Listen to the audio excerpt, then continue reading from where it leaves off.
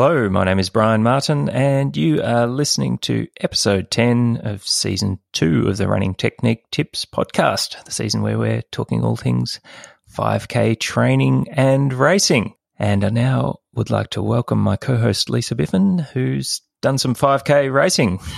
Wow, Brian, my week has been a roller coaster. So it's been an interesting week and I can't wait to get into it. But I have been racing and it was the catalyst for my week becoming a roller coaster. Yes. Well, maybe we should just dive right into that because now that you've brought it up, I think this will be pretty interesting for the listeners to unpick some of your challenges that you had sort of following that race and what you're doing about sort of investigating and addressing those. Yeah, well, it has been, as I said, an interesting week. So I went and did the Masters 5K, which is pretty much where we had left off last week, saying that I was going to do that after my less than ideal incident the previous week in the 5K race.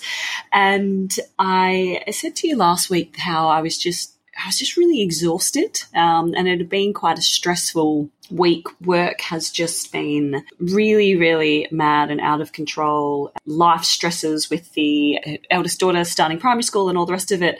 So I was going into it, and on the Friday I was going to do an easy jog, but I was just so incredibly exhausted. I'd spoken to you as well saying that I'm so tired. You said just don't run. So I didn't run, and I didn't even run on the Saturday, and the race was on the Sunday. And I was still just feeling really tired. And you know when sometimes you sit there and think, should I really do this? Should I not do it? But anyway, I decided to actually go and run, and the run was on the early Sunday morning. Again, the temperature, it was really warm. They said the temperature was going to drop, but it was about 30 degrees by the time I was actually running. Wow, that's super hot. Super, super hot. Anyway, my husband actually did it. He ended up running another PB, a 20-second PB. He ran the race before me, and I thought, maybe the conditions aren't that bad. Like maybe he's had a good one. Maybe I'll be able to pull something out. And yep. How did JT go? He ran 17:45. The previous week he'd done 18:05. So you still hold the PB. Still got the record on semi-recreational people associated with the podcast. Yes. Oh dear. Do you know what though? I don't think you're going to hold that for long. Not with me. With him, he's actually moving really well. And yes. I think as soon as we get out of this humidity, because he suffers, he actually got some stress-induced asthma. That's no good. Yeah, just from some of the stresses that we had gone through the year before.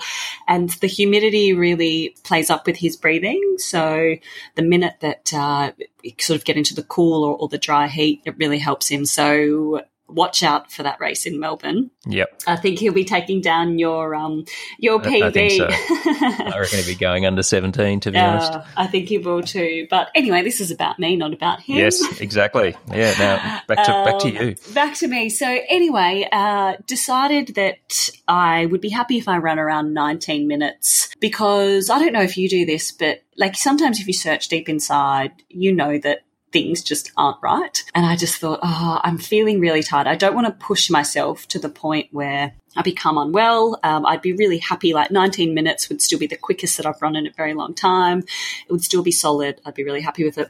But the first 200 metres of the run, I think I did 47 seconds for the first 200. And that felt like I was at a full-out sprint. And I remember looking at they had the clocks at each of the 200 metre mark, and I just thought, oh no, this is not going to be a good day. Tough day at the office. Yeah, really tough day. So anyway, I actually decided to work on a few other things instead of worrying about the time. I really wanted to focus on technique, how I was feeling, and just trying to work on some of those mental cues, which I think, for listeners out there, you're not always going to run a PB and you're not always going to have a good day. So sometimes sort of taking a different approach to the performance, you can get different things out of it. So I decided to do that. I ended up running 19:22. So, it's still quicker than even the park runs I had done previously. And, it's not solid time. Yeah, look, it's solid. It's not fabulous from sort of where I think that I could be at the moment, but, still solid in those conditions. But it was just really hard work. I had sort of faded badly, and that trusty old 4th kilometre that we've been having some chats about, that's just the devil, that 4th kilometre. Yeah. And managed to pull it back on the last kilometre. But actually with 800 metres to go, my right calf out of nowhere just absolutely tightened up, and I actually got old lady calf. Oh, no. So I've fallen to the wayside like you did. So calf just tightened up, and I thought, I'm not going to sprint. One of my training partners, she did this really fantastic last final 400-metre sprint, went past me, and I just thought, there's absolutely no way that I'm going to do that. This calf will just ping.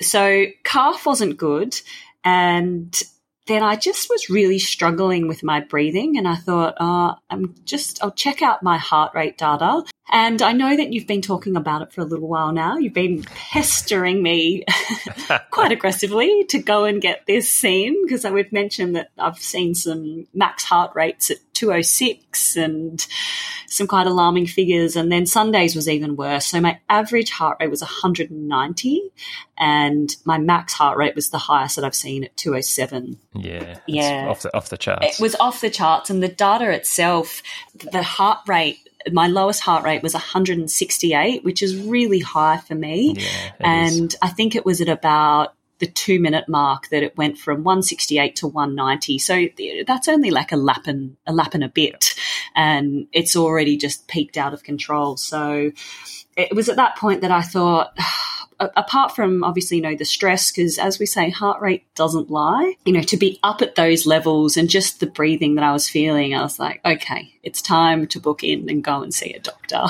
Excellent. That's good. Well, when you told me that you were going to go and get it checked out, it did make me happy, because my anxiety levels were starting to build. I thought, I don't want to lose my co-host. I know. And I think we've all been there at a time where something's going on, and if you actually just stop and reflect for a minute, you actually know that something's happening, but sometimes you don't want to own it and you don't want to face the truth. So ignorance is bliss. And anyway, so I faced the music, and I brunted up to the doctor on Wednesday.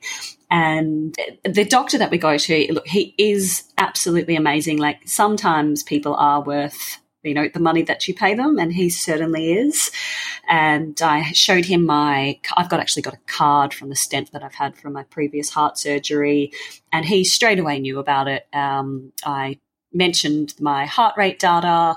I actually had it there to show him, but he didn't even need to see it. And he sort of said, well, often this can be a side effect of the patent ductus arteriosus, is the surgery that I had, and that sometimes the heart can just get out of sync, really, and under stress. It could be like stress-induced, I think atrial fibrillation is the medical terminology. I may have that a bit wrong, so don't quote me on it. It sounds familiar, but yeah, neither of us are doctors, so we won't stake our reputations on that.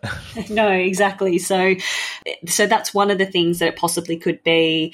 So he booked me in to go and see a cardiologist, and like all specialists, it's always quite difficult to get into them. So I've only got about a week and a half I've managed to get in, and I'm going to jump on and do a stress test, because we did a few tests whilst I was at the doctor's. Gosh, they've got some amazing technology these days. He was able to do an ECG basically using his phone and like this specialized little pulse app that you just put your fingers on, and it straight onto the screen, and then sends the results straight off to the cardiologist. When I was doing all of my heart tests about 15 years ago when I had the surgery, it was, having to get hooked up to shirt off, hooked up with a million different little sticky dots over you. Yeah, I remember that. I've had that done as well.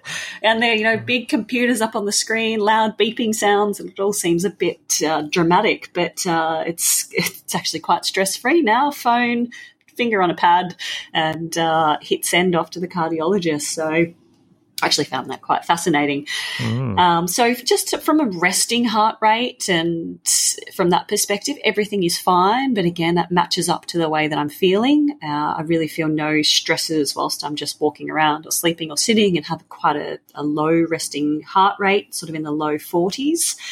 So that's not an issue, but it's really when the body is put under stress. So I'm going to jump on that treadmill and get probably all the sticky dots. I'm not sure. I'm sure it's become more advanced since when I did it, and just try and see what's happening. And again, I'm not a doctor and I don't fully understand it, but I believe it's quite easy to get the heart back onto a regular sort of pattern after this sort of surgery that I've had in the past without needing to do invasive surgery again. Yeah. So that part of the puzzle is still unresolved. And you're now under doctor's orders to no strenuous activity, is that right? I am under doctor's orders. So, he sort of said to me, basically, you can do your exercise, but nothing strenuous. And I was like, what's the definition of strenuous? Yes, I know. But I think, look, deep down, I know what the definition of strenuous is. And that's really, I guess, getting my heart rate up above my aerobic levels. So, you're allowed to jog, basically. I'm allowed to jog, swim and gym, but not really getting into that real stressful sort of levels doing high intensity repetitions or, the definition of stress often is that 3K, 5K race. People often say that, especially the 5K. That the 5K is the most stressful. So I'm on a ban. So you've allowed me to have my 1922 as the February Challenge park run time. I think that's only fair, given you've got a medical timeout. Since I've been temporarily put onto the bench. But he did also say that sometimes this irregularity can be caused by either a thyroid function. So I had a blood test for that, or low iron, and I also had a blood test for that. So I got the results back yesterday for them. Thyroid is fine, but incredibly low iron levels I've come back with. Now, I didn't actually get the number. I'm going to ask him because I'm going to get an iron infusion next week. And he said that sometimes that alone can assist back with getting things back on track. So I've got a few steps, I guess, over the next couple of weeks to try and, I guess, normalise things again. And I think, one of the interesting things is if I think back to how I was feeling pre my surgery when all of this was happening originally, I'm getting very similar types of symptoms. And it got to a point where it's actually much worse prior to having the surgery. But these symptoms are what was happening in sort of the early stages. And that was, being unable to breathe when I'm doing those stressful and strenuous workouts. And I don't mean unable to breathe because you're pushing yourself, as in like I'm unable to breathe because there's a problem. It's like somebody has got in my airways and has basically choked them and nothing is getting in. And then I become quite lightheaded. I become quite dizzy. And then when I've stopped exercising, I'm still then like gasping for air and that unable to get that air in if I'm just resting. So I've had a couple of incidents like that now, and that night and then the next day following that strenuous activity, I've still got those really gasping for air type of breathing patterns. Which is not good. So off to the cardiologist for you. None of that is good. So, but look, whilst this, is obviously not fabulous for, first of all, my overall health, but, second of all, my running pursuits, I also find a lot of these things really interesting. I find just, sometimes it's not just about going out and pushing yourself harder. Other things are going on, and having that ability to sort of step back to be able to take those few steps forward. I don't know, I just find it really interesting. So it definitely puts your running goals into perspective as well. So this is obviously something that transcends trying to run fast is making sure that you're healthy and exactly. You're going to be around for the long haul. So absolutely got to stop and get this kind of stuff checked out. But I was having a bit of a joke that maybe I'm actually my body is forcing me to become a full-time marathoner. It is revolting against having to do this 5K. So it's not. Who knows? Maybe that might be an outcome. As you might be a low-intensity aerobic animal. Yeah, absolutely. So, look, I'm interested to go and do this stress test. And now I think when I originally did a lot of these tests, I was only 18 and 19. So I didn't really have a huge amount of understanding as to what was going on. And I didn't really ask a lot of questions. I think when you're that young, you're a bit timid as well. Whereas I'm actually really keen to sort of get a bit more involved in what they're doing and what do the results mean, and is there anything that I can do differently? So got a bit of an interesting journey ahead of me over the next couple of weeks. I'll be interested to see how the stress test goes. I actually had to have one of those maybe about 10 years ago, or maybe not quite that long, but once I was going to do the Paris Marathon, and they actually insist that you have a medical clearance from a doctor before you're allowed to enter. And I had an ECG which proved to be slightly abnormal, and then I was sent off to like you have a stress test with a cardiologist, and that was an interesting experience because they have this protocol where the speed of treadmill gets faster, but also the incline increases. So I actually destroyed my shins in that test because I ended up running up this super steep incline. And because they had to sort of basically take me to the absolute end of their protocol because I was really quite fit at the time. And, you know, those kind of things are usually designed for people who are a bit older and not very fit. And, with, you know, congenital heart issues and that kind of stuff. So yeah, my recommendation to you during the week was maybe pack a set of heel raisers to put in your shoes just to take a bit of load, especially now you've got this old lady calf. I know. Well, I was saying it's a bit of a silver lining because my doctor was actually trying to get me in this week and wasn't able to do it, but, you know, still managed to get in quite soon because normally you're waiting 2 or 3 months for a specialist. But in the end, I was sort of like, I can't really run anyway because I can't actually get up onto my toes without this calf feeling like it's going to ping. So got to fix old lady calf and then jump on the stress test and find out what's going on with this crazy heartbeat of mine. Yes, well, I'm very, very curious to see what the outcome of that is, and, you know, touching wood that there's no more surgery or anything involved and it can be sorted out with some other less invasive treatment options. Yeah, you and me both. But I've actually never had an iron infusion as well, so I've got that coming next week. Have you ever had an iron infusion? I haven't, but I'm close to someone who has had one of those, and it was pretty serious business. It took, I think, nearly 7 or 8 hours for the one that she had. No, this is definitely not. I think I'm going to be in the chair for maybe 10 minutes. So okay, all right, maybe it's a smaller dose. But No, it's definitely not a full day event. But again, in reflection, I had been saying how tired I was and in the busy life that we lead. And I think you sometimes, like your lifestyle and then your training, you're making excuses for actually looking at what the exact problem is because, you know, when you're running and you are doing, you and I aren't running huge Ks, but still 70 kilometres a week of running, I think is still quite a lot. Especially with everything else that you do. Yeah, exactly. So, you know, a full-time job and, you know, it's quite a stressful job as well. Two small humans to look after. Two small humans and all of that, like I'm naturally tired anyway. That's sort of status quo in my life. But the fact that I've been going to bed at 9 o'clock at night, which is unheard of for me. One night I was actually in bed at 8:30, which I think is an all-time record. And, you know, getting up at 6 o'clock the next morning thinking, I haven't slept. Like I'm feeling exhausted even though I'm having these 10, 11, 12-hour sleeps. I think, and especially as women as well, I know that it's quite a common problem in women, low iron. So, well, I didn't want to address lady part type issues, but now that you've brought it up, well, it's very true, and it's something that you know, it shouldn't be at all a taboo subject. But for females who are doing endurance type of activities, and especially running too, because you know, that hitting that surface all the time and you're just doing micro damage to your body and you're needing blood to be able to help repair these areas. And so women with their menstrual cycle every month are obviously losing blood. And so, you know, it's harder to kind of keep those iron levels up. So, you know, I think it should be something that women get checked quite regularly.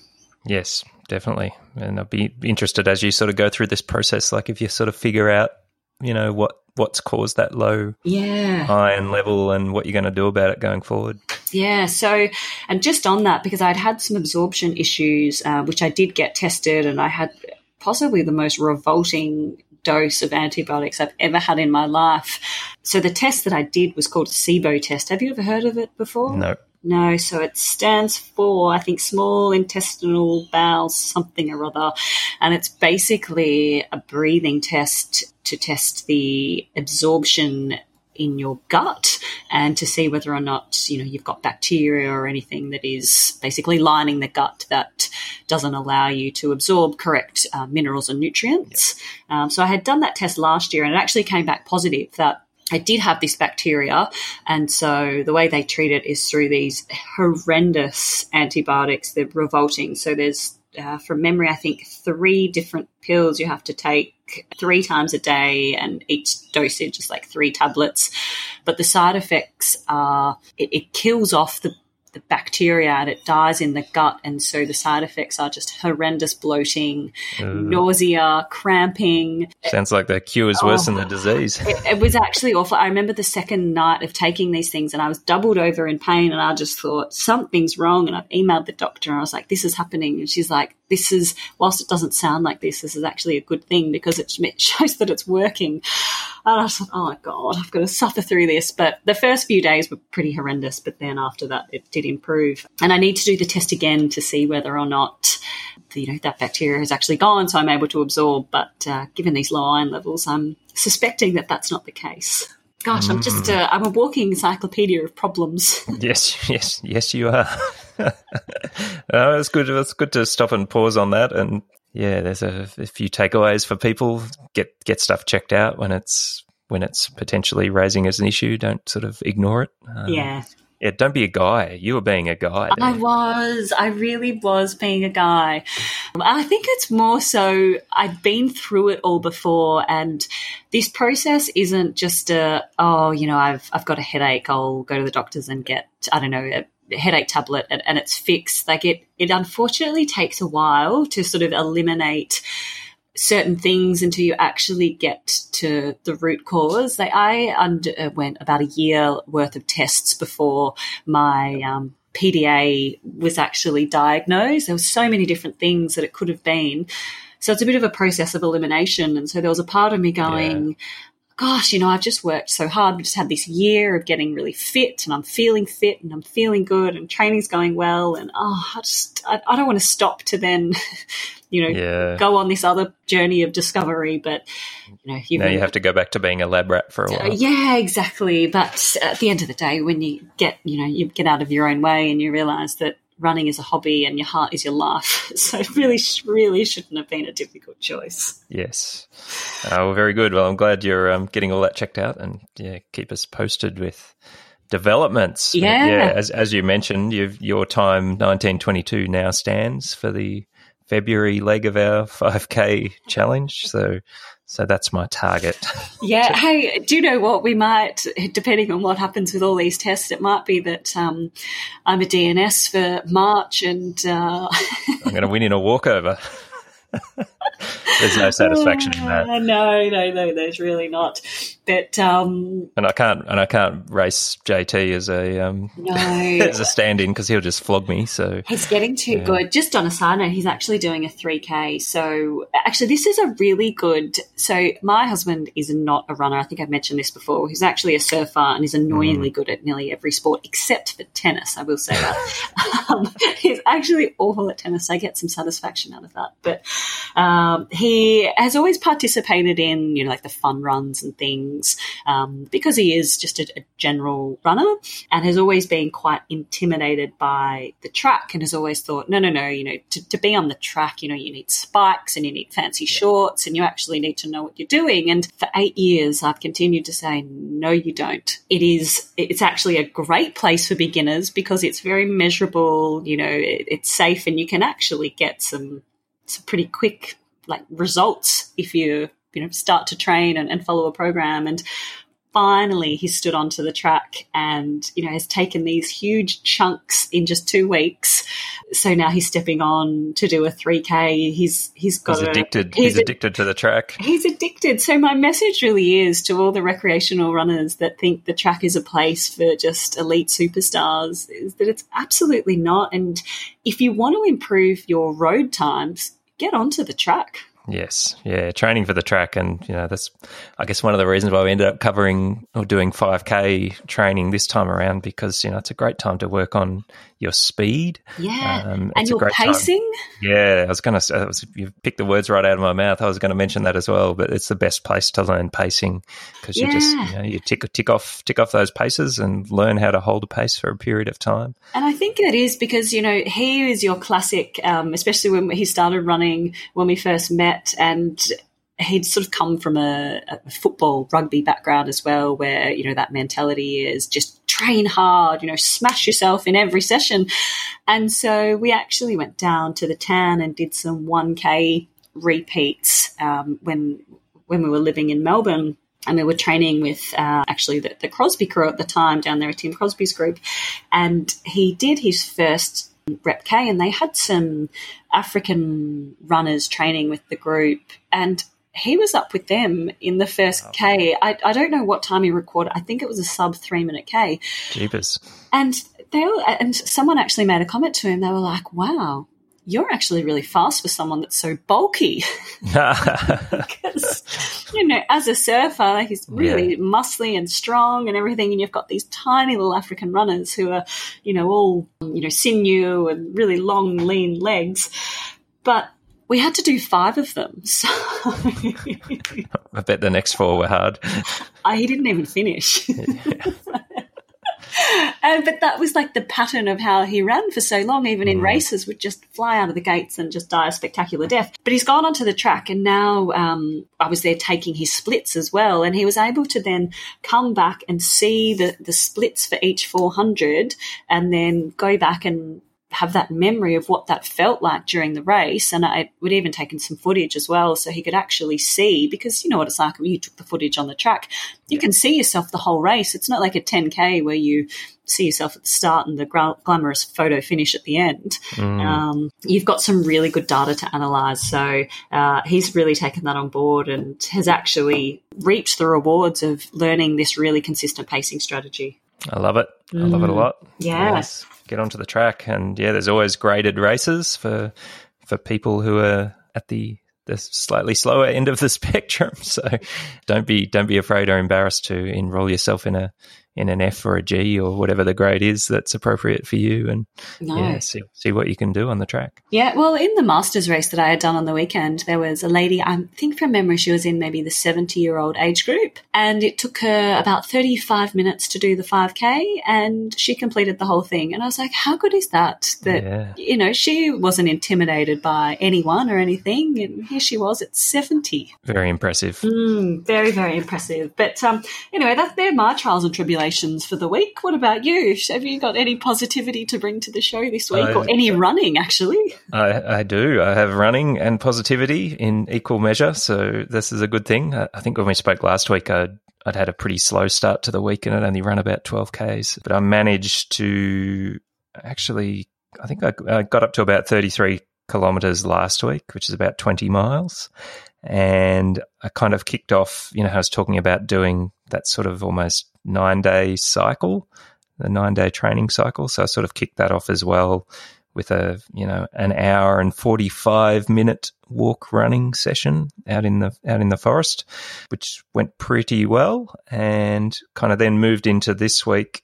I've actually only run a couple of times this week, but I've already covered 23 kilometres, so a couple of longer sessions, and one of those was a bit of a hack, a bit of a fitness / training hack, because I've got this sort of time pressure of trying to do a 5K in February, and I don't have a large volume of training and sessions behind me. I've been trying to think of ways to approach my training so I can get used to running a little bit quicker and get my legs turning over, and to gather a little bit of fitness in a hurry, and do all of that while being mindful of the fact that have sort of been tweaking around with my running technique. So doing that in a way that isn't going to result in me hurting myself. So I did a pretty nice session midweek, which was, I mentioned I was going to sort of roll through, long run tempo or stuff a bit under anaerobic threshold level, and also rep pace training, which is a sort of mile pace training,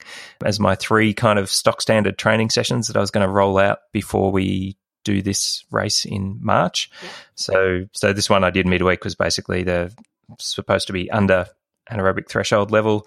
And what I did was, do a bit of a jog warm-up for, it might have been about 15 minutes or something like that. And then I did sets of 800 metres and 400 metres and covered like a total volume of running at around that kind of thresholdy pace of 4 kilometres. And there's no way I would have been able to cover 4 kilometres if I'd done them off very short levels of recovery. So what I did was, I did again what I'd done previously that I mentioned. I scheduled these for basically a section of road that is a net downhill drop, so I can run a little bit faster for less effort. And I was just looking at and I'm not sure how accurate my GPS is, but it thinks that the 800 metre segment that I ran has a drop of about sort of 16 metres. So it's a bit, but it's not. It's not crazy. No. It's not crazy downhill, but it's certainly enough to make it easier. And sort of about halfway through that 800 metres, there is like a little steep drop off, which gives you a little bit of a break. But there's also some kind of flat sections as well. So to keep me honest. So I did those sort of sets of 800. After I did my first 800, I actually just stopped and had like a few moments of static recovery, and been kind of playing around with sort of getting down into that sort of deep squat position, and then just really practicing deep breathing to try and bring my heart rate down as quickly as possible. And I found that to be super, super effective. So even like maybe 20 or 30 seconds of just deep squat, making sure I keep my head up so my airways are kind of clear, and really deep breathing. Then a little bit of walking following that, and then jogging the full length of the recovery. So I basically had a tiny bit of static rest in my squat, and then a full 800 metres of walk jog recovery before I went back. Actually, not quite, because I was doing sets of 800 and 400. So 400 metres of walk jog recovery, and then do a 400 metre effort down the same section, and then basically repeated that 3 times, and then did an extra 400 at the end to get my sort of 4K worth of work. So that's kind of a good hack to potentially get yourself some more volume at or around the pace that you're kind of targeting. And I was able to do pretty much all of those reps at under 160 beats a minute. I think there was one where there was a little bit of a headwind came up at the end that just put me slightly over for a very short period of time, but pretty much I think I ticked the box in making it a relatively effective leg turnover session without kind of stressing my body too much. So it was good. It was a good session.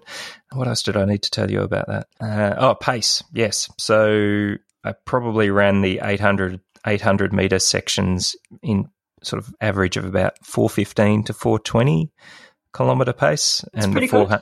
That's getting along pretty well. And the 400 meter sections, I was actually doing them at about 4-minute kilometer pace. So again, because I was doing shorter repetitions, I was able to run a bit faster than what if I decided to, say, do miles or just do a straight out, 3K tempo run or something like that. So as I mentioned before, I'm not really fit enough to do that length of unbroken running. So I was pretty happy with that session, and I'm hoping that one will set me up for next week when I go to parkrun and try and put a time on the board for February.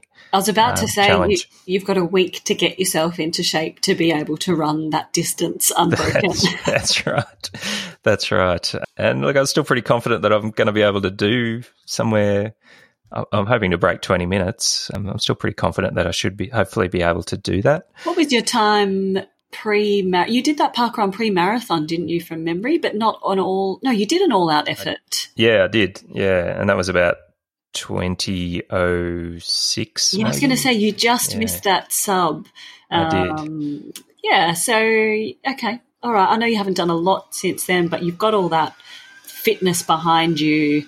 Yes. And you were doing a lot of long, slow plodding back then, whereas I guess now you've got some, whilst they're not huge continuous efforts, you are getting that leg turnover happening a lot more. Correct. And there's almost that sort of neuromuscular component of just training yourself to move a little bit quicker and getting your body to do that. And that's what I'm trying to hack a bit by doing, shorter repetitions, a little bit of downhill, but keeping myself in that kind of below threshold pace, so it's not too stressful on my body, and I'm not working too hard that I can't actually concentrate on running with good technique. Because if I think I was doing, kilometre reps at VO2 max kind of intensity where, heart rate would be up 165 to 170, then there's no way I'd be able to hold my technique together and potentially put myself under unnecessary training stress, which I don't want to do. Was it Ron Clark that said that he used to race himself or do sessions in races? Yeah, that's right. We were talking about that a couple of weeks ago. Yeah, he was saying you didn't worry too much about the training so much. You kind of, race himself into fitness. And I guess that's what I'm hoping to achieve with both the 3K time trial that I did a couple of weeks back now in 12 minutes. And if I can do a 5K time trial in about 20 minutes, then they're my two hard training sessions basically for the 5K track race that we're going to do in March. And I don't think I need to introduce anything that stressful into my weekly training. I think those two efforts will give me more than enough of a shock to the system to prepare myself for hopefully running a bit faster again on the track. Yeah, in March. That's exciting. You've only got a week till your 5K park run. I'm looking forward to this actually. Now that I am on just easy exercise, I'll be backing you for the hard, intense efforts. That's right. Yes, and I have actually. I'm going to employ a pacer for my 5K effort at the park run. So we've actually, later in this episode, got an interview with a friend of mine, Campbell Ackland, who is a physical education teacher and a guy that I worked with out at the university for a few years. And he cracked the magical 3-hour barrier for the marathon last year at the Gold Coast Marathon. I'm jealous. Yeah, me too. And so I really wanted to pick his brains on his progression from his first marathon in 2006. Was it Melbourne on that windy day, the one that Tom DeCanto won that one? And my brother ran his PB that day of 3:28. That day Campbell had a bad day because that was his first one, and I think he was in the 3:40 something, which is still a pretty solid debut, but he went from 3:40 something and having a bad end to that marathon. He then ran really strongly at Canberra the year after and recorded just under 3:15, so about what you ran at New York. And then almost a year after that, he went to Gold Coast and ran 2 hours 56. So I was pretty keen to pick his brains about his process for improving and getting under that 3-hour barrier. But I asked him to volunteer to help me with the 20-minute barrier, which it shouldn't be as much of a problem for him to be able to jog along and run 20 minutes at the moment because he's been regularly sort of running in the mid-18s at Park Run. Oh, gosh. Wow. Yeah, this will be an easy thing for him. Yeah, just make just sure. An easy tempo session for him. Make sure he doesn't go out too hard, though. I do not believe in banking time. No, neither do I. I think that is... Honestly, it's absolute rubbish unless you're incredibly fit and a bit of a freak. Most circumstances have shown that it actually doesn't work out in your favour. No, I've already discussed that with him via text message. The goal is, his job is to try and deliver me to 4 kilometres in about 16 minutes, and then by that stage I'll have a sniff of the finish and I'll just try and run as hard as I can to the finish. So that'll be the way. I want to run it really evenly, especially over those first couple of kilometres. And look, if the first K is slightly over 4 minutes, that might actually be a good thing because I'm pretty confident if I can get to 4 kilometres and not have blown up, that I'll be able to probably pick up the pace a little bit in the later stages. Yeah, well, I'm interested to see that your data in that, especially that 4th K. That's something that when I get back after these few trials and tribulations, it's one part of that 5K race that I really want to focus on training and honing in on, and maybe we can talk about that in another episode, how to beat the 4th K of a 5K. So look, it's just the black hole where all of your seconds go leaking into, and you don't quite realise where they went, but... they do add up once you start drifting 1 or 2 seconds a lap off your goal pace. Yeah, and it's so easy to do. Like, for example, on the weekend, and even though it wasn't my best performance, but I had actually run, one of the things I'd said to myself was, it's not going to be a great day, but let's just run consistently. And so I think I did the first K in a 3:48, and then I did the next K in a 3:47, and I thought, this is pretty good. I'm being quite consistent. The next K dropped off, I think, maybe to about a 3:50, and then the 4th K was over 4 minutes. Yeah. And Brian, I don't even know how it happened. It just, because then the last K actually was a 3:48 again, and like it dropped. I'll need to go back and have a look, but I'm sure it was like a 4:05 or something. That's like a 15, 17-second drop in 1K. There probably were some mitigating circumstances, as we've discussed at the was the start of the episode. But it's so easy to do. Like, I think that's just sort of the point I'm trying to get. That I felt the effort level was identical to my previous 3 kilometres, and I was just blown away to see that the last K was a 3:48, because I was like, it actually felt harder. But I don't know what it is. It's that mysterious 4th K. Yeah. It does it to you every time. So in terms of other positivity in my running, I have been doing this walk running strategy, particularly when I've been out in the forest, which is quite hilly. So I managed to do a run which was about an hour and 12 minutes or so, and I covered about 11 and a half kilometres, and my average pace, don't tell Keith, was about 6:14 minute kilometre pace. Oh, no. Which is not bad, because when obviously I had to walk up a couple of the hills, because there's about 120 metres of climbing. I reckon that's probably actually more than that in the early part of the run, but managed to tick off, so there's obviously some slow Ks in there, so some 6:30s when I'm going up the hill, and then a 7:20 something when I've had to walk, and then a 6:50, and then an 8. But then once I got onto the flat and the downhill, I'm starting to do some 5:20s and 5:40s in the latter stages. So it's starting to come together, and generally there's longer periods of where I'm able to run aerobically in those kind of sessions. So there is a bit of fitness starting to build up for me, which is good. Yeah, well, you're going to be the man of the podcast when we're talking about running at the moment, so no pressure, but it's all on you. Well, you'll be able to practice your slow aerobic running there, Lisa. So. No, I will. Actually, I will. I did some walk running. I've turned into you this week, and I did 96 minutes on Wednesday. I covered 12 kilometres, and I said to you, it was actually just really refreshing. And I asked you the question, well, how do you actually do this run walking? Like, how do you know when to stop running and start walking, and vice versa? And you said to me that you don't allow, you stop your running as soon as you hit your aerobic threshold. Yep. And then you walk until your heart rate drops below the 100 beats per minute. Yep. And I actually really enjoyed it. I walked more than what I ran just because my calf wasn't fabulous, but it was really interesting. I actually dropped 10 beats for my aerobic threshold just because of how I'm feeling and my current heart situation. But I was only really able to run no more than 300 metres at a time. But I still travelled, I think my average was about 7.5 minute Ks or so with that walk running, and no more you can cover a lot of ground. Yeah, it was really good. And just from a mental perspective, I loved it. And it was the longest time on legs that I've been out since the marathon.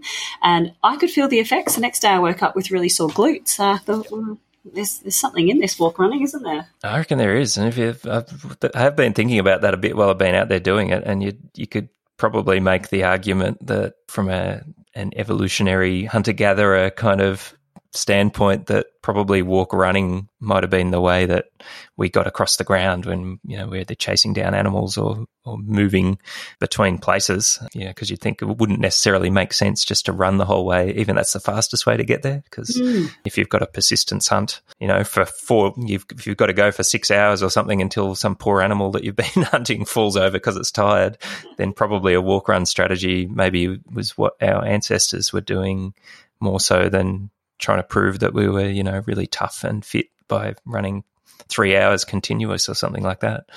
Yeah, well, I'm a convert because it's all I can do at the moment anyway. But you're on board. I'm completely on board. But hey, just before we jump over to the interview, I want to talk about something else that I did this week, which is what I'm going to focus on now that I'm on the bench from strenuous running. I did body scan, and have you ever done one of these? Probably not in the way that I think that you had it done, but I've had various measures of body composition.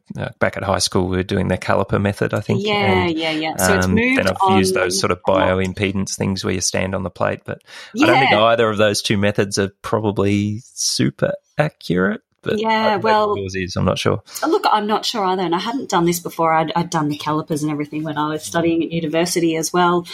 But this was body scan. It was called the Evolt 360. That my gym just actually had it there, and you could.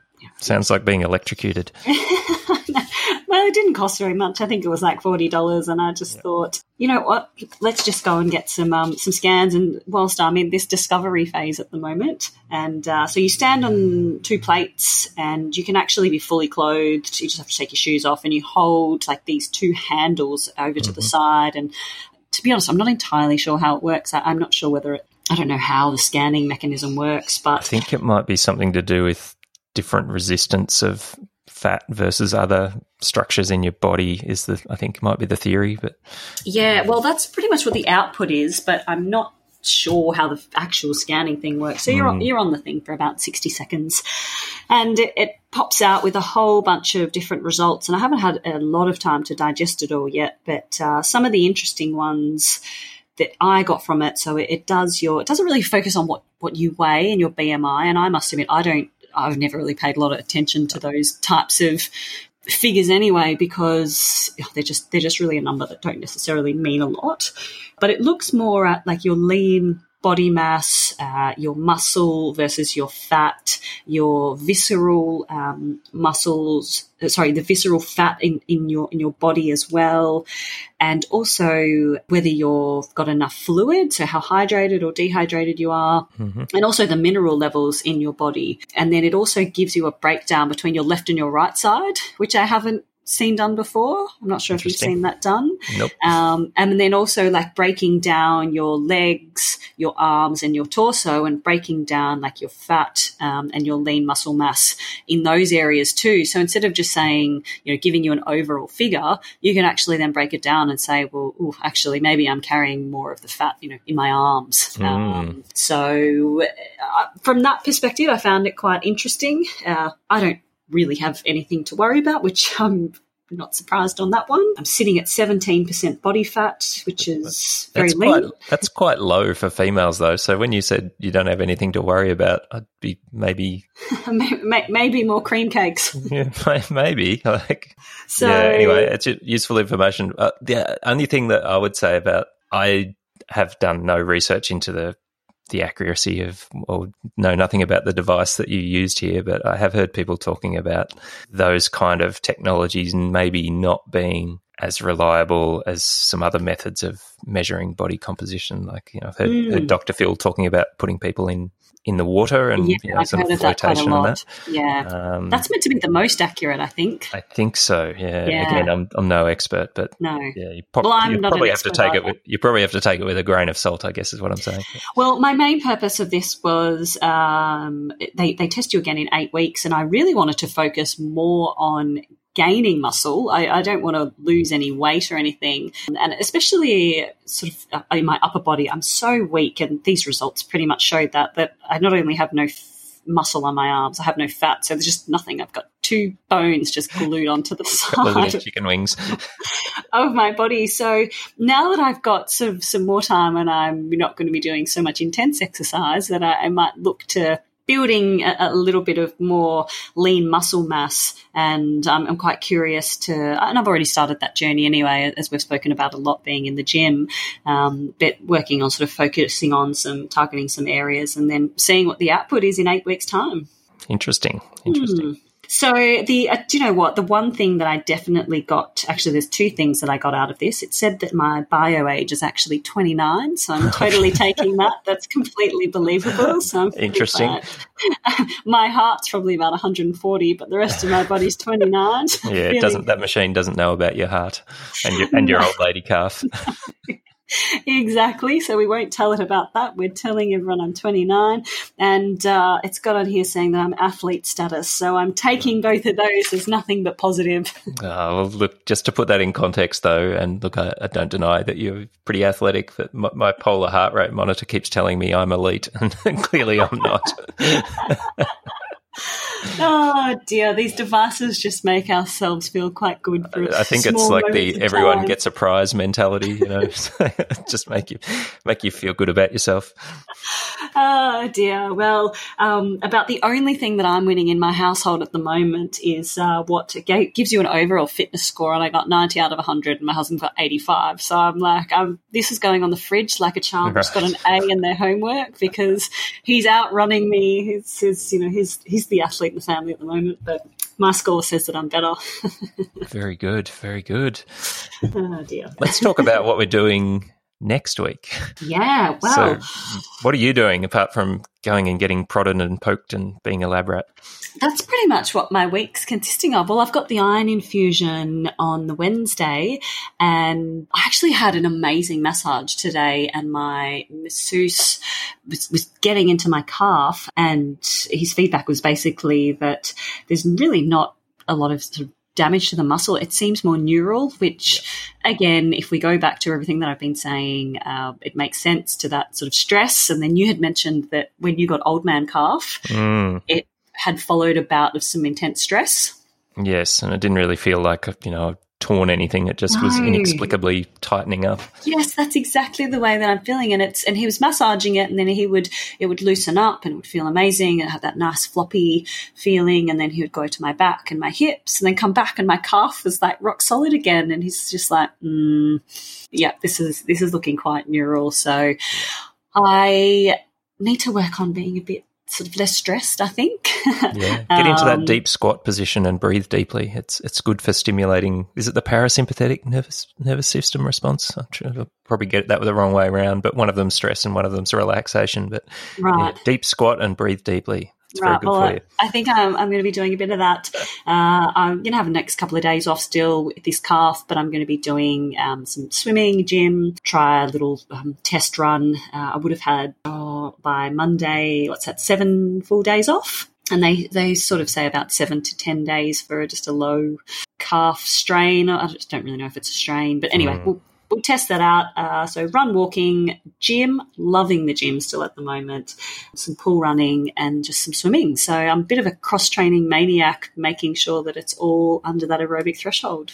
Very good. And what about you? Are you on taper week because you've got the big park run? Well, I'm not really going to taper because I don't have time to taper because I want to get fit for this make the 5K track race in March my goal. So essentially I'll try and stick to my 9-day repetitive cycle in the lead up to doing the park run, which will mean over the weekend I've got a rep session to get out. And probably early to midweek, I'll probably do another longish run, maybe up to two hours, but that'll be run walking, so it won't be super stressful. And some more gym, of course, before a couple of easy days before taking on the 5K park run time trial. Actually, before we started recording, I put something on Instagram about reaching my squatting record this morning of beast mode. Yeah, got to 100 kilo, and Dave Costello, who we mentioned in the introduction to strength training episode, has sent me a message saying, I want to check out your form. So I'm a little bit worried about that because what he's probably going to see is probably not going all that deep. No. So he might be saying I'm cheating a little bit or some things, but it'll be interesting to get some feedback. It's always good to get some critique of what you're doing in the gym. And I've just essentially been going it alone at the moment. So I did take a little video of my squatting. I'm not sure it's from a very good angle because I didn't have my little tripod today, but I just leaned it on the squat rack and managed to capture the moment where I didn't break it, but I squatted 100 kilograms. So is that a PB or have you been there before? No, that's PB. And I think what I need to do before even I heard from Dave, I was thinking what I need to do now is probably start playing around with shifting the emphasis around with the squatting a little bit. So probably the way I've been doing it is probably fairly quad dominant and maybe changing my foot placement to get into more of that kind of sumo squatting where you're kind of putting more pressure back onto your glutes was something I was thinking about doing. And to do that, I'm sure I'm going to have to back the weight off and, make sure I'm comfortable using that kind of technique. And I might have to prop my heels if I'm going to go down that road as well because of my very long thigh bones and inflexible ankles. So there'll be a few things that I'll have to play around with, but we haven't really sort of covered this yet, but it's good to kind of change up what you're doing on a regular basis in the gym anyway, just to get that that kind of challenge your neuromuscular system again. Now I've obviously become quite proficient at squatting using the technique that I am, even if that is flawed. But now what I need to do is, change that up and do something a little bit different to challenge myself again, and that'll kind of keep that sort of improvement curve going forward, which would be good. Well done. Well, big PB week for you there. But actually mentioning trying something different in the gym, the deadlift contraption that you use? I've forgotten the name of it. I always forget the name of Hex bar. The Hex bar. I actually gave that a go on Wednesday and I loved it. It's good, isn't it? I actually enjoyed it more than the normal deadlift because as I was increasing the weight on the deadlift, just to get the bar actually off the ground, I was finding it was not hurting my back a lot, but there was some pressure happening and I was like, I'm not really sure about this. But so I got into that Hex bar contraption and it actually just felt really natural. Yes, it's a lot easier to do your deadlifting using that, particularly if you've got and I think you're probably a bit similar to me. I reckon you've got relatively long thigh bones. So getting over your knees with the bar, if you're just using a straight bar when you're deadlifting, could potentially put you in a not very strong position and put you at more risk of injuring your back. So we definitely don't want to do that. No. So, it took me a while. I was a bit, confronted by that funny looking contraption, but I'm a convert now. Excellent. Very good. Well, we're going to hear from Campbell Ackland and pick apart all of the things that he did to crack the magical 3-hour marathon barrier, which I'm still dreaming about doing, Lisa, at some point. Not this year probably, but... Well, actually, just before we go to that, my Gold Coast is now in question. I was actually going to enter this week, and then when I got this news of the heart, I was like, ooh, let's just wait and see what comes of that. But, I'm still dreaming of the sub 3 too. I still know I can do it, but my body needs to allow me to be able to. Yes, I did mention to Campbell during our conversation that you are the more likely of the two of us to crack through sub 3 sooner rather than later. So, it'll be good. It'll be good. I know you haven't had a listen to that yet, but we might actually just kind of debrief on what Campbell has to say at the beginning of next week's episode, because I think there's some interesting takeouts of the approach that he used in the build-up to Gold Coast especially. I've seen his splits. You did send those through and... super consistent, and wow, did he power on home. So yeah, he sure did. I'm actually really interested to hear how he approached the run and how he, I guess, put so much discipline into his run, and then just where he found that energy to push through those last 5Ks. Yes, it's an interesting discussion, and I think I got a lot out of the conversation, learned a lot, and I think you and the other listeners will probably take something away from it as well. Right, well, that's a wrap for us. We'll be back again next week with you. You have been listening to the Running Technique Tips podcast with Brian Martin and Lisa Biffin.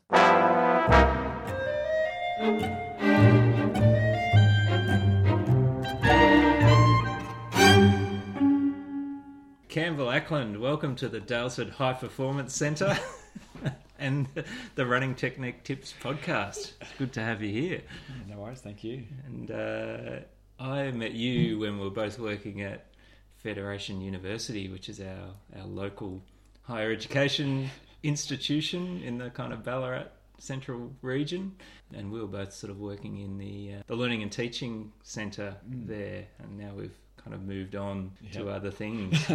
But I just thought I'd mention like a bit of your background, because there's a few reasons why I was interested to have a chat to you for the podcast, and one of them is because you basically studied something relevant to athletics and sport and athletic performance. So were you as human movement and exercise science? Or? Yeah, Bachelor of Physical Education.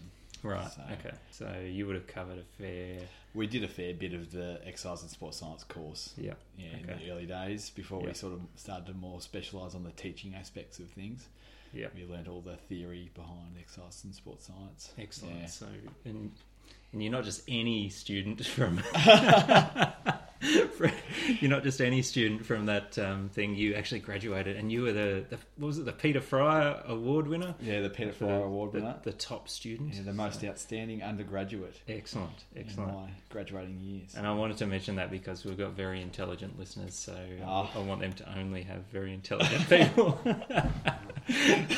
on the podcast, and we've done pretty well with that so far. So it's good.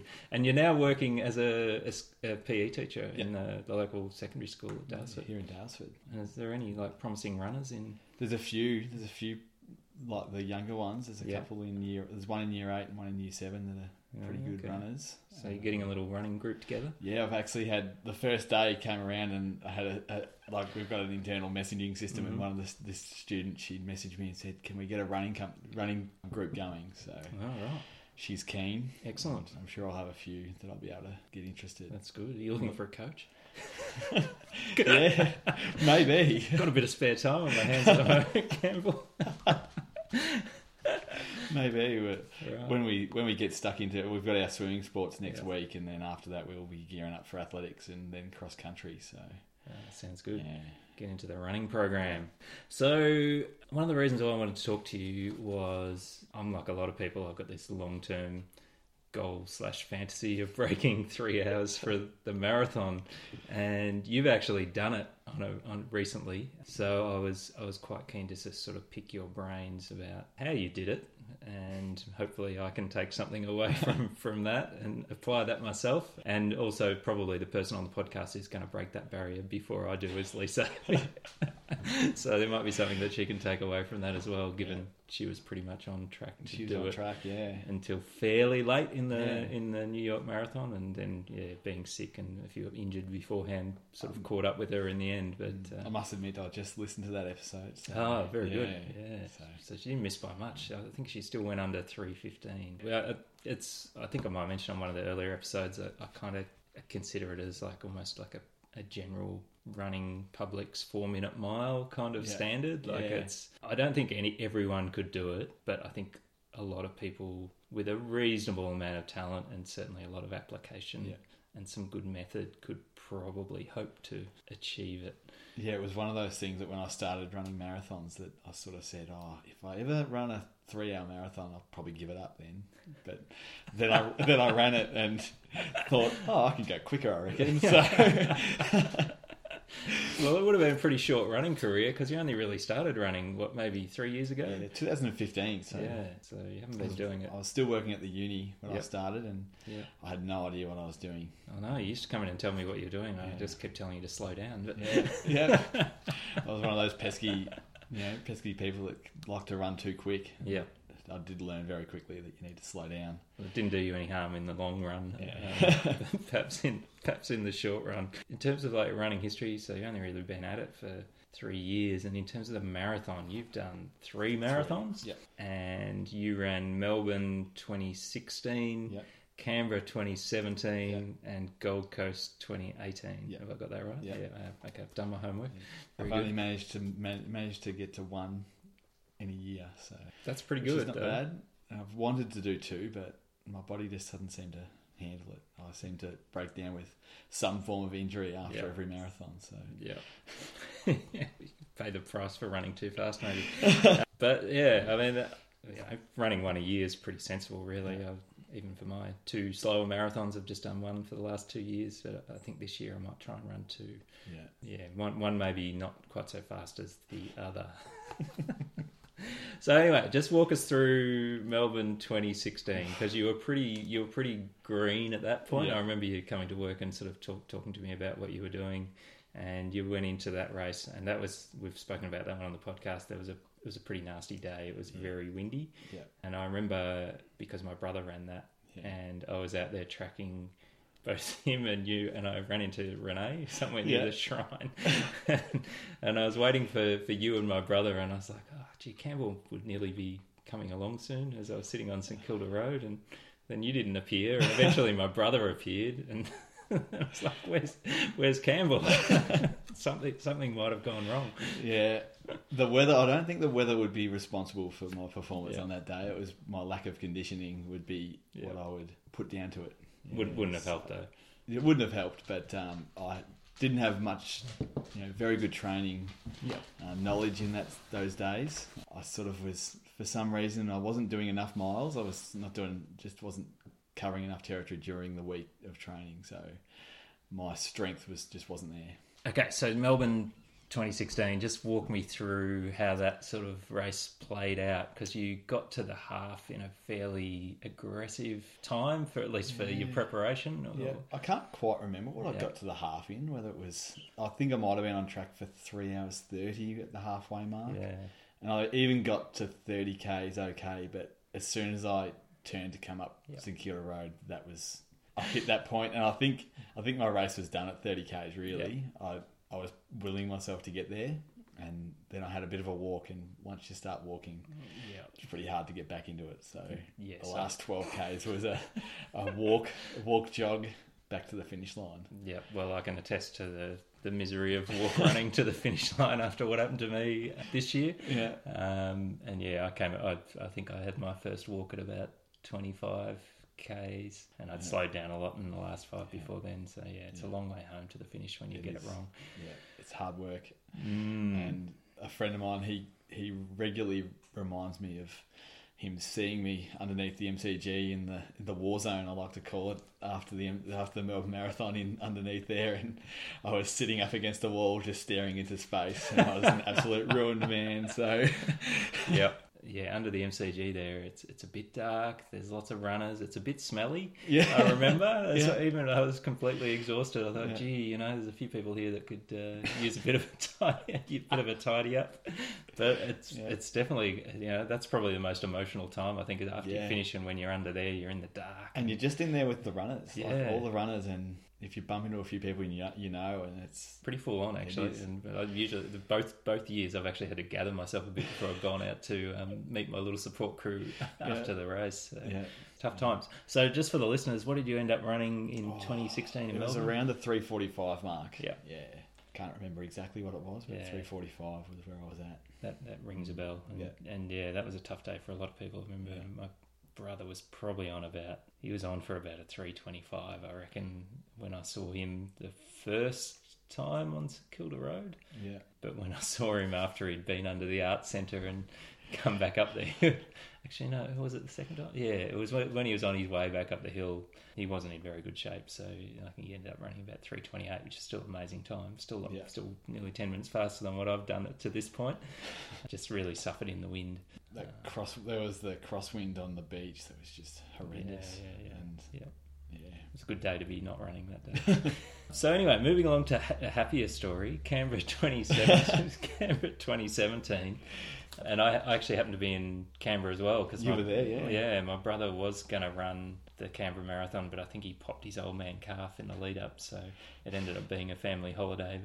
But we went down to sort of see part of the latter stages, and I think, I can't remember exactly, we probably saw you with maybe 2 or 3 Ks to run. Oh, not even that. I reckon I was just coming in. I reckon I was maybe the 40 or 41K mark. It was close to the end. Yeah. And I remember, I didn't even recognise you. I was a whole other state of delirious, I think. And I remember having this guy just yelling out at me, saying, "You're looking strong," or something like that. And a bit later in the morning, I got a text message from you and with a picture, and I've gone, "Oh, that's who it was yelling at me." You reminded me. I'll have to use that picture in the. Maybe I'll use that picture when we post up this episode. You did look strong, and you rattled home like super fast. When I took photos of you there, I thought, you're running a lot quicker than the time that you actually finished in, which was, I think, was just under 3:15. Was that right? 3:14 I was at. And that was probably the day that I worked out that you're better off going conservative in the first half of a marathon and then storming home to finish. Yep. Yeah, I suspect you were running not far shy of 4-minute K pace. I would have been close, I reckon, when we saw you. And I think you told me afterwards that you were really pushing hard because the 3:15 pacer was kind of yelling at you too.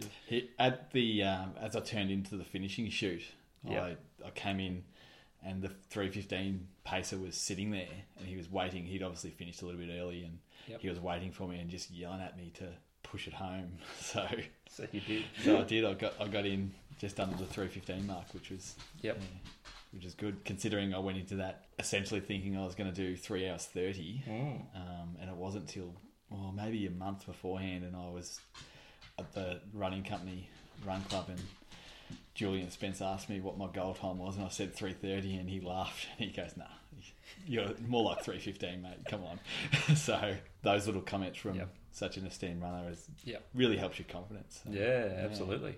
The big moose, he does know his way around the marathon. He must have run about 15 or something. And he can just look at your training and he can pick a time pretty well. So excellent. And we sort of covered time prediction and pace prediction quite a bit when we were building up to Melbourne and New York respectively. Did you, other than getting Julian's blessing, did you use any of the calculators or have any other means of estimating what you thought you might do? At that point in time, I was probably a bit too new to running to really understand all that stuff. So I didn't use that, but definitely in the lead up to Gold Coast, I did. I had some idea of where I was at. Where you were going to go. All right, perfect segue. Gold Coast 2018. So this is when you really brought home the bacon and cracked through the 3-hour barrier, not just by a little bit. It must have been by 4 or 5 minutes. 2:56. Yeah, so, okay. 2:56. And came home. I think I did run a sub 4 minute K in the very impressive the 42nd K. so nice I did come home quite strong. And so tell me about just tell me a little bit about Gold Coast Marathon, because I haven't been up there. Lisa's been up there a lot to run either the half or the 10K, and she loves it. Just in terms of an event and the course. It's a great event. Like the atmosphere at the event was fantastic, and I as far as an event organisation goes, it's probably one of the better ones I've been to. Weather-wise, it was pretty humid and pretty warm compared to Ballarat in July. How warm was it? I think it was around the 20 mark, so 20, 21.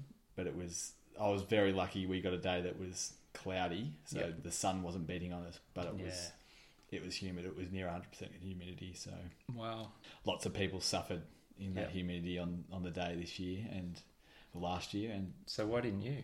Well, I'm not sure. I think it was a few things that I did during the race that really helped me in terms of hydration. Okay. So all right, I'm going to get to that.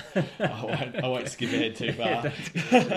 Because I've got my little diagram here. You'll remember these from Fed Uni. Got my little mind map. Brian's diagram written on a piece of cardboard. That's right, cardboard this time. It used to be like pink sheets of paper. It's like when you see a builder that's writes their list on a piece of scrap wood on the building site. That's pretty Brian's much it. Just pulled his bit of cardboard off her. That's right. It's actually off my new range hood that I've been trying to install today. So I couldn't get it installed, but it served a useful purpose nonetheless. Okay, all right. So your Gold Coast campaign, just talk me through a little bit, and then we'll just a little bit about your training and your mileage, and then we'll sort of circle back and actually talk about the actual race itself and your fueling and all of those all that good stuff. So mileage wise, I remember you commenting to me afterwards that you really kind of knuckled down and ran some more Ks. Like, how many Ks did you run? How often and for how long? So it was sort of started in early November of 2017. So after I'd run the Melbourne Half Marathon, and I ran a PB that day of 83:59, which is super fast for the half marathon, and that was off a very inconsistent training block. I hadn't done a hell of a lot, and I really got out there in training and ran enough in training to make myself confident that maybe if I go out at PB pace and see how I hang on, and I managed to hang on that day. But afterwards, again talking to Julian Spence, so the moose, the wise man, the week after, and I said, I think the next goal is a 3-hour marathon, and he actually said, well, with the time you ran on the weekend, you could probably do it anytime soon. So he gave me the belief that I could do it, and from that moment, I decided I think I needed some consistency. So I started working in 6-week blocks. So I did 6 weeks at 60 Ks a week, then 6 weeks at 70 Ks a week, and so on. Was that running every day or 6? No, it wasn't. 6 days, it was 5 days? Probably closer to 5 or 6 days a week. I wrote myself not so much a plan, but it was more of a routine. Yep. So on Monday morning I'm going to run. Tuesday evening I'm going to run. And so I knew during the week when I was going to run, and that was what I was going to do. So it was more so that routine. I'm a bit of a creature of habit that way. So you're not the only one. Yeah. So rather than just sporadically going out and running, I had had that routine in place. You had a plan. I'm shocked. It was it was a plan to just to keep myself and maybe get some consistency. So that over the course of sort of a good 3 or 4 blocks of 6 weeks, I managed to get myself up to 100k weeks. Yep. So you did spend about 3 months or so getting up to 100. Yeah. Okay. It took me quite some time. So was that mostly fairly steady running through that 3 months? Lots of it was very easy running. Many sessions through that period, or just getting Ks? I'm not the best at doing sessions, especially if I'm by myself. So more recently, I've started doing sessions with a group of guys that I know that are getting back into their running and love their sessions. So more recently I'm doing more sessions on a Tuesday evening, which I might talk about later. I'm going to get to your future goals. But just coming back to that sort of 3 month block, let's call that your aerobic base building period for argument's sake. Yeah. And were you tracking your heart rate through that period at all? No, I wasn't tracking heart rate. I was just getting out and running regularly and being consistent and keeping track of mileage. So trying to make sure I hit that, that range of, say, that 60k range or 70k range. And so how fast were you running on average? Were you tracking that? No. Not really? Yeah. Oh, wow. I've got it. Well, I'd be able to look back on Strava or Garmin Connect and have a look at it, but I wasn't running quick. When you say you weren't running quick, it's for you, so... I was probably more around the 4:45 mark. 4:45, and I do... Which I think, given the performance that you achieved, I would probably be pretty confident in saying that you're running within your aerobic threshold for most of that time. Yeah. And I do have a couple of running groups that I go to during the week that are more like 5:15s, which serve as really nice recovery runs for me. I quite often have to remind myself when I'm out on these runs that there's people there that are just happy to be running for 60 minutes. Yes, exactly. And at 5:15 they're probably maxing out. So well, that's me at the moment. But 5:15, I would need a little walking break after doing that for a while. Okay, all right, so that's good. So there's a big block of 3 months essentially. So what did that sort of bring you up to? March, April? Yeah, March, April. Yeah. And I ran the Geelong Half Marathon. That was probably early April last year. So that was off the back of that base period. Block. And I probably was hitting 90k's a week in the lead up to the Geelong Half Marathon. So you're running 90k's and then you ran a super fast time. You went sub 80, didn't you? I ran my PB of 1:19.46 or something like that. Super fast. 79 minutes. 79.46. Marathon. All right, and I must admit I punched that into the Fetch Everyone marathon prediction calculator earlier today, and I think it actually spat out either 2:54 or 2:55. That's pretty good. Pretty accurate.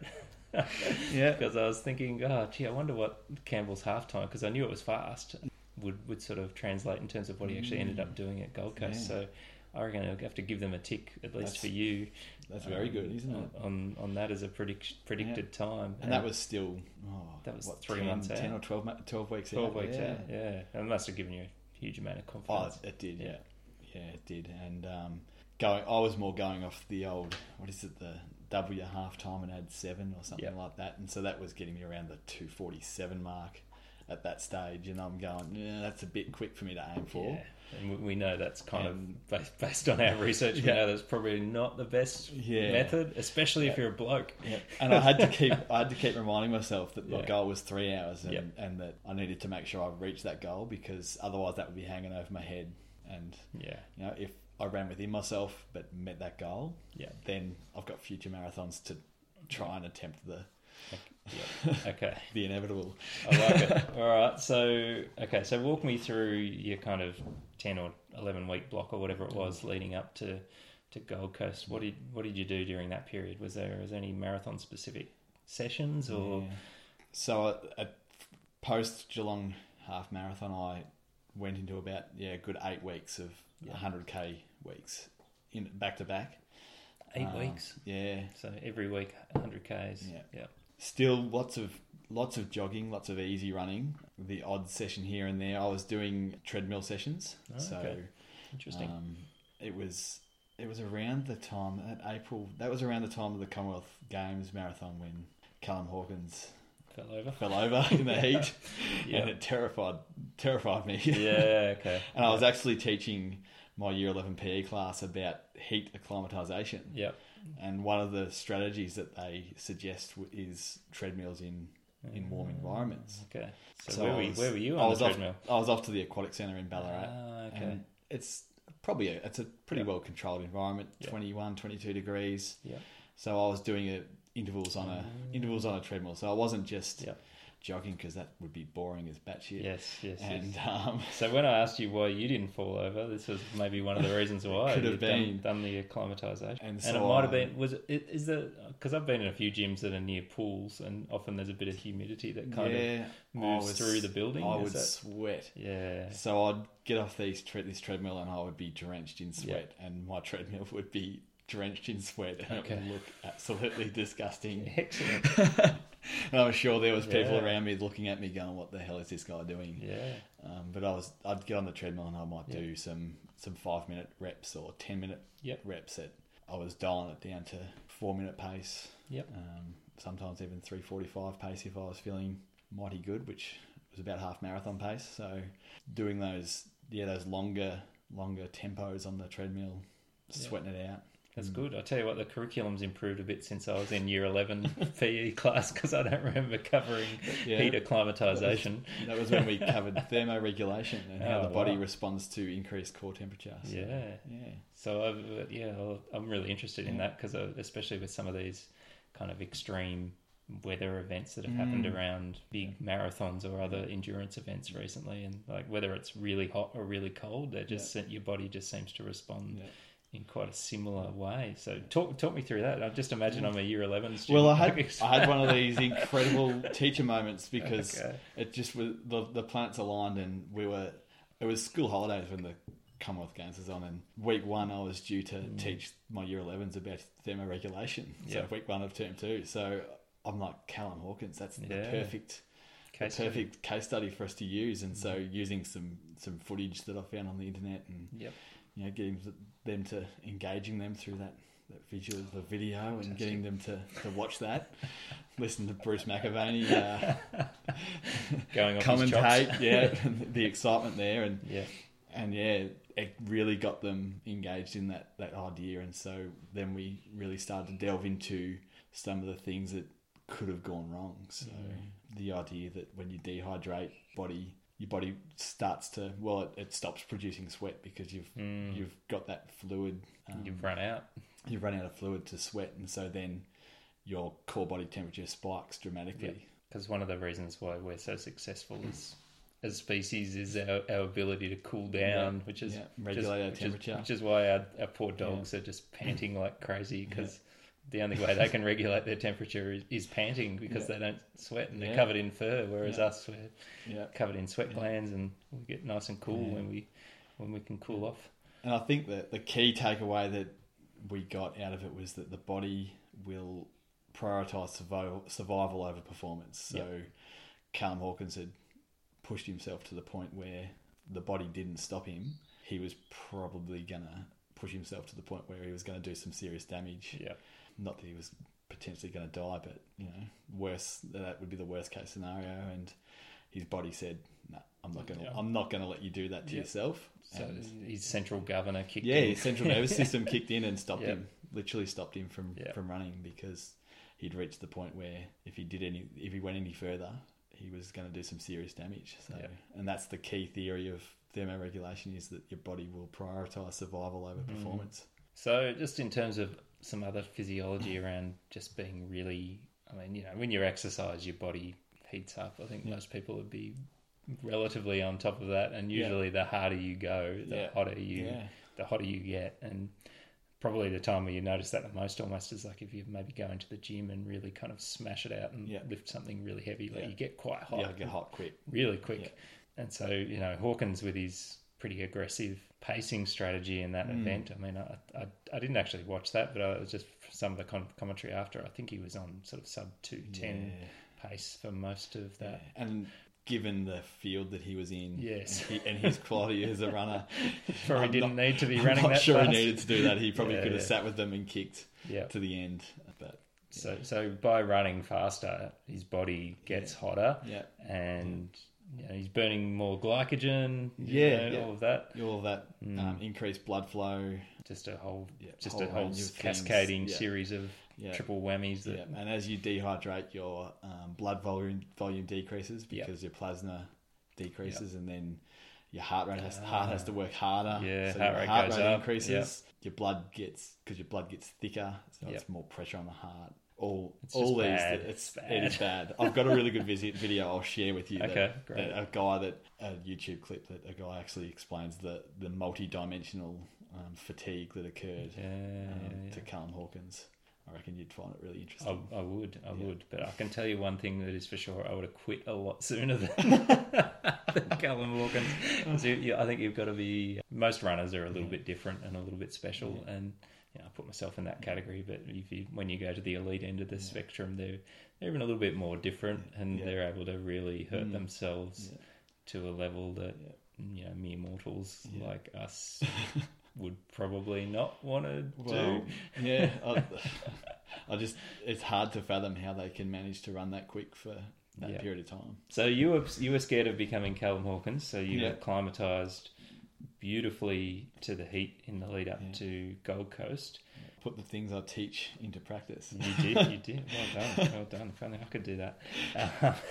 So did you do any of those kind of, like you've mentioned Julian Spence a couple of times, and I've listened to a lot of his kind of marathon specific sessions. Did you kind of do any of those in the lead up into Gold Coast, like kicking it down off the back end of long runs, or doing some marathon pace reps at the end of long runs? A couple of times I did. There was one day I went out and did a 21k with a group called the Tan Clan in Ballarat, who is quite big. You're probably aware of them. Yep. And then we managed to arrive back just in time for parkrun, so I decided, I've done 21k's, I might go down and do a 5-minute rep at 4-minute pace or something like that in parkrun. So I jogged down to parkrun and did that. Was that the day that I was volunteering or not? No, I think that was after. That was the day I ran my PB. Talk about that. All right, I was going to circle back on that. So that was probably my first real thoughts of I'll just fatigue myself a bit and then go and run a marathon paced workout. And I didn't really know what pace I was running during that park run. I just sort of got to a comfortable pace, and it turned out that I ran like 20:01 or something that day. Nice one. 4-minute K pace. After having done 22 or 23 Ks already. How did you recover after that? It was pretty good, because after that I even did a couple of laps around the lake and got my run, the duration of that run out to 3 hours. So I managed I ran 39 Ks on that day in the 3 hours, and I recovered really well. And that was that your longest run? Yeah. That was, and that was also during the period of time when I was doing the double runs on the long run day. So okay, all right. Well, tell me about that. So doubles, were you doing that only one day a week or multiple days? I think I built up to a couple of days. I was definitely doing a Wednesday double, so a morning on a Wednesday and running company on the Wednesday night. And so in the morning, how many kilometres were you doing in the morning roughly? The morning on the Wednesday, I go to a group on a Wednesday morning, and we do hills around the Ballarat North area. So anyone who's familiar with Ballarat North would understand there are some hills there. Extremely hilly area. So we would quite often do hill repeats and things like that. Cover about 10 to 11 Ks in an hour. And then you go to Run Club on Wednesday night. Go to Running Club. Do another 10. Another 10. At that stage, they were probably doing 6 or 7. Okay. Now they're doing 10. So you're probably doing 10k, probably 10 miles or 16 up to 20 Ks. 16 to 20 Ks on a Wednesday. Yep. So that's good. So that's like a good midweek long kind of volume. Broken up across 2, and then on the weekends whether it was a Saturday or Sunday, I'd do my long run in the morning and it was generally about a 30-minute, very slow, take the dog out for a jog. Yeah, okay. Relaxed kind of a run. So somewhere between 5 and 6 minute K pace, maybe? Yeah. Okay. So very easy and more so focused on technique. Yeah. So thinking, right, I'm pretty fatigued. Mm-hmm. I'm going to try and make sure that my technique, when I'm fatigued holds up. Yep. So maybe developing a bit of muscle memory and you know, movement patterns that are going to hold up at the back end of a marathon and keep me strong. So. Okay. Then on average through, as you mentioned, what was it, 8 weeks of 100Ks a week, on average on that sort of Sunday or Saturday double run, how many Ks were you getting out? I'd definitely be doing about 6Ks in the second run. Yeah. It was always around 6Ks. And then up to 39 in the... up to 39. There was a couple of 39s I did. So there were a few weeks where you're doing more than marathon distance. Yeah. Yeah, about 45 Ks. Yeah. Okay. On a Sunday, which... It's pretty full on. That is very full on. But I'll live to tell the story. You did, I did do another marathon-specific session closer. Well, it was about 3 or 4 weeks out, and I did 20... I think it was about 24, 25 Ks solid, so about 2 hours worth. Okay. And then did some 15-minute reps in Vic Park in Ballarat. Using my new shoes because I need to get them. I need to give them a bit of a run. Okay. So I did an hour's worth of work. If I forget, remind me to circle back around on shoes because that's on my list. Yeah. All right. So marathon specific sessions. Okay. Did a couple, but you did a few. But it was a lot of my long runs were mainly just mileage, time on your feet, gradually building from 90 minutes through to 2 hours, 2:15, up towards 3 hours. So and there'd be times where I'd just get out and run for 3 hours and do 36 Ks or something like that. So you didn't really push beyond 3 hours in one single bout. Okay. No more. I didn't think I needed to do any more than 3 hours. Sounds reasonable to me. All right. Okay. So there's the sessions. Let's move into the taper. So we did a whole episode on tapering in season 1, and there's lots of different models for approaching this, and obviously there's lots of different things that work for different people. Yeah. So what did you do? It was really a matter of not so much so I did a 2-week taper. Mm-hmm. The first week was not so much dropping the frequency, it was more so making those runs a little bit shorter, a little bit lower intensity. So I was still probably running 5 to 6 times days of the week, but just not as far, not as intense. So you dropped your volume down. Dropped the volume down. I think some of the models I've been looking at were like, go to 70% of your volume in week 1 and then drop it down to 50 or something like that. I didn't particularly think too hard about it. Didn't think of that? No, that's probably good. I just sort of dropped a few things out and wanted to just have my body start to feel really good. Drop your double run? Yeah, the double runs dropped out. Okay. Yeah, and the long run, that long Sunday run was reduced. How much did you reduce it by in the taper period? I think the first week I dropped it down to 90 minutes and then dropped it down to an hour. Yep. And then the second week of the taper, it was the last week of school and we busy and things going on. So I can't even remember what I did for my taper, but it dropped pretty markedly. Not much in race week. No, not a lot in race week at all. Did you do anything? There's a couple of things that I have seen and even tried in the last build-up where you would do 10 minutes or something at marathon pace 2 or 3 days before. No, I didn't do any of that. Just jogging, some really easy running. It's probably a good idea. I regret that session now. I didn't even do a few people, they travel up to the Gold Coast and they'll do something on the Saturday, but I didn't do anything. Okay. So you didn't run on Saturday, races on Sunday. What about Friday? Did you run on Friday? Yeah, I ran about half an hour on the Friday morning. Yep. Yeah, just a nice loosen up before I was about to go to work and then jump on a plane. Okay, so what did you eat the night before and for breakfast? The night before we went out we found a bit of an Italian restaurant, so pizza and pasta. So you did the carb load? The carb load, yeah. Okay. And I can't remember whether I had a glass of red. I've always had this thing where I've had a glass of red wine the night before a race, and it seems to have worked for you. I kept on running PBs after doing it, and so I think I might have had one glass of red wine. I don't. Could be good strategy. I can't remember. It's good for your digestion. Yeah. And I can't put my finger on it whether I actually did or not in the lead up to this. But I actually just listened today to Pat Carroll. I don't know if you know Pat Carroll. Yeah. He's obviously big up in the Gold Coast Marathon. I think he's the fourth fastest Australian marathon runner ever. He ran a 2:09 back in the day. So he's running around with Deek and Mona and those kind of people. But he was describing what he ate before he ran his PB of 2:09, and I think he had something similar to you, and 2 glasses of wine. And 2 glasses of wine, right. So maybe there is something in that. So have a glass of wine the night before. Yeah, a glass of red, just nice and relaxed. Yeah, help you sleep. Did you sleep well the night before? I'm a bad sleeper. So. Yeah, I probably had a little bit of trouble getting to sleep. Once I was asleep, I was all right. Okay, that's good. But I was up early. Yeah. How early? Probably 4:30, 5 o'clock. What time's the race start? The race starts like 7ish. Okay. The half marathon starts at it's really early. It's like 6 o'clock or something. Yeah. I remember we were at the start line, and I think the start might have been about 7:10 or 7:15. And I was thinking the winner of the half marathon would have been finished. Yep. So I was wondering who'd won I wondered who'd won the half marathon. Like, there were some pretty good runners out there. I was wondering what time they were going to run. But good work. It was good to keep my mind off it. So what did you have for breakfast? I just had some toast. A little bit of toast. Vegemite? Peanut butter? Peanut butter it was, yeah. Oh, okay. Yeah, grainy toast, peanut butter, maybe 2 pieces and a cup of tea. Yeah.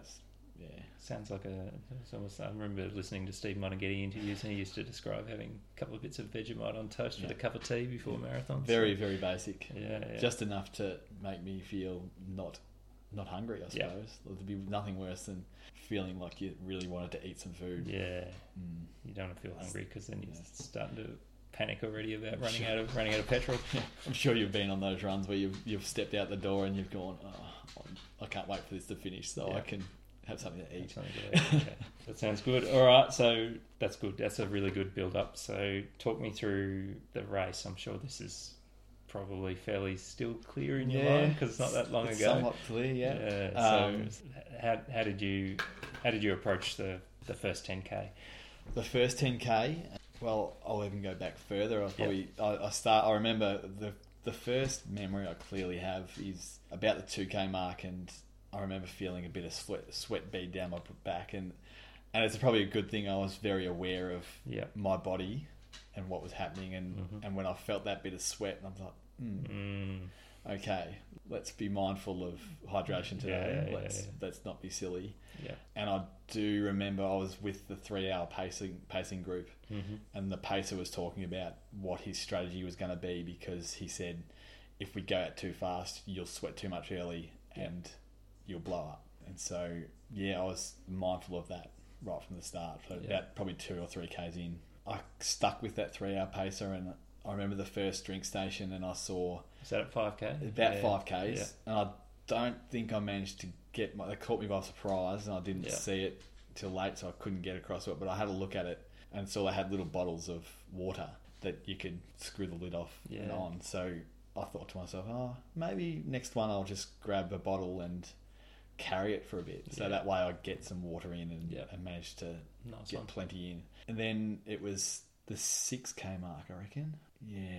Renee was waiting for me, so where our accommodation was sort of right on the 6K mark of the right on Surfers Paradise there, and she was waiting for me with some sports drink that I'd put together, because in the Gold Coast, unless you're an elite, you can't have your personalised drinks. That is one good thing about Melbourne. You get the 3 personal drink stations. So I had her at the 6K mark, and then it was back again at the 26K mark. So I had a drink. So what did she give you? It was like a pop top with Endura hydration mix in it. So 250 mils of that. Okay, so you mixed it up yourself. Mixed it up myself. And I'd trained with that a little bit, just to practice, to make sure it wasn't going to mess with my guts. And it didn't? No, it didn't. Good work.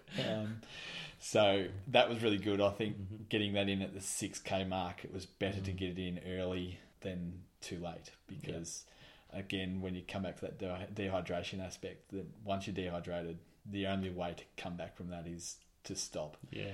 And we don't want to stop in a marathon. You want to make sure that you get more hydration in early so that you don't dehydrate. So then after that point, I really just started to... I found a guy to talk to, just a random bloke. I was just running along for it until the 10K mark, and we were just chatting. And it was his first time doing a marathon, and he was wanting to break 3 hours. And we were chatting about 5K times, and he had a pretty handy 5K time. Right, I think he was sub 17. Very 5Ks, handy. And it was. I was having a good chat to him, which is good to take your mind off everything and just... So important. In 2017, I talked to a guy, I reckon, for the first 18K. No, not the first, probably from about 10K through to 25. So I had about 15Ks of just chatting to someone who was good to talk to, and it's really does help. Just float along. You're not really thinking about the pace. We probably got a touch quick. Yeah, maybe we were sort of sitting on that 4:15K pace. Which were you still with the pacer, or were you? No, I was ahead of the pacer. I was ahead of the pacer at that stage. When did you start going ahead of the pacer? It was probably straight after the 6K mark. Okay. After I got my drink, we managed to. Whenever you see someone you get a bit of a burst of speed, and I think I might have had got a little bit excited and got a little bit ahead of the pacer. But as that turned out, it was probably didn't affect me too much. You must have been feeling pretty good anyway. I was feeling pretty good. And then the next thing I remember was I actually spotted a cafe that I wanted to have breakfast at later in the week. So nice I'm running along and I'm going. I looked at this cafe and there was people everywhere, and I thought, it must be popular.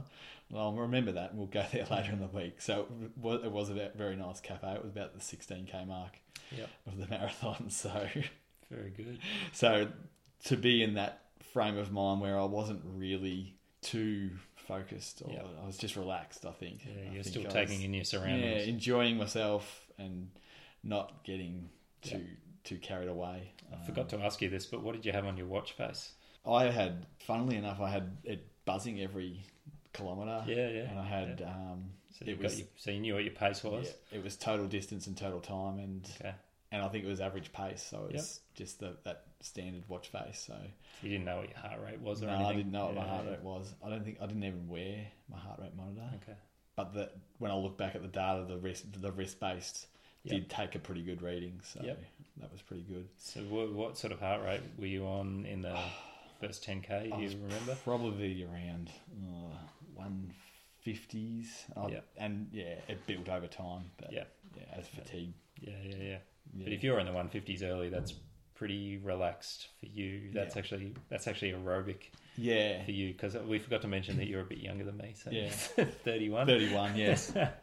So there's a good chance that you were running within your aerobic threshold in those early phases of the marathon. Which on reflection, I just think that's probably just the way that you should run a marathon. Is like make sure you're aerobic.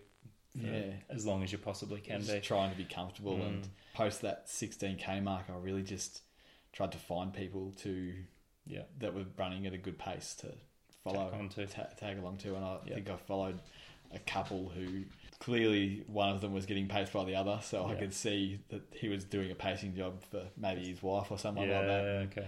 They were both had these yellow shirts on. I thought, they were doing a pretty good pace, and I was pretty happy with that. I'm just going to sit here and follow along and just let them set the pace so I don't have to worry about it. Yeah. So what did you get to the half in? It was about 89 minutes, so pretty well on that 3 hour pace, and bit conservative based on what you ended up running. Very conservative because I ran a much faster second half. So that means you ran for the second half 86? 87. Yeah, okay.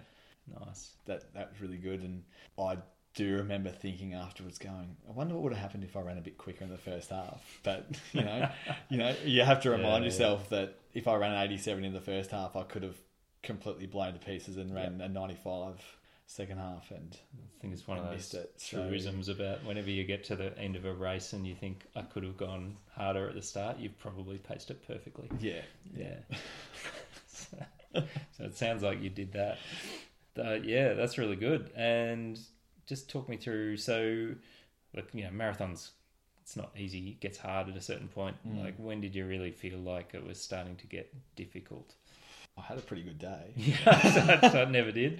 I can remember the effort levels increasing. Yeah.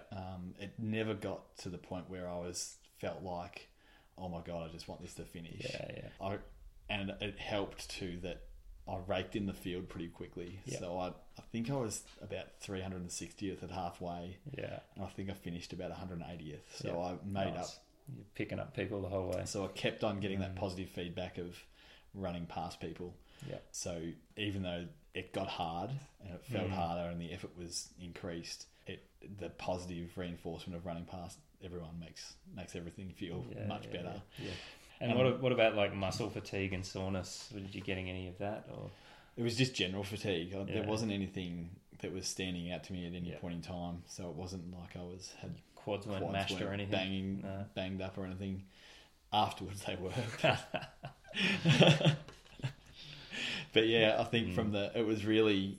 I saw it, as I said, I saw Renee at the 26k mark, and I dropped a couple of quick Ks, and I had that self-awareness still at that point in time to go, hang on, hold on a bit. 26Ks is too soon to go. Stay on the couch, Moose would be saying. Yeah, 26Ks is too early. Yeah, it is early. So then I really wanted to wait until I crossed back where the start line was. So where you come through over the bridge. Okay. And how far to go is it that's then? about the 33 mark. Yeah, it's a good distance to start driving for the finish. And then I started to gradually increase speed. I think once I got to the 39 or the 40k mark, I really started to pick up the pace, and I think they were getting close. I was getting close to 4-minute pace by that stage. So after 33k's, I think I was down below that 4:10 mark. Yep. Around maybe even some 4:05s, 4:06s, and then about 4 minutes for the 40th or so K, and then a sub 4. Nice one to finish off. Yeah. Which is a good feeling. Yep. So, good feeling that you can bring it home like that and feel strong. Nice one. So talk me through fueling.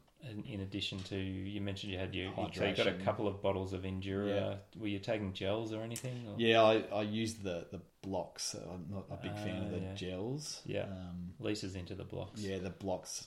So I just carry a Snap-Lock bag with some blocks in them. I think I was intending on maybe every 7k's, something like that. So I had enough to take. I think I had enough to take them 5 or 6 times if I needed to, but I didn't quite use them all, which was good. And so I did. I stuck to that early, the 7k's, 14k's.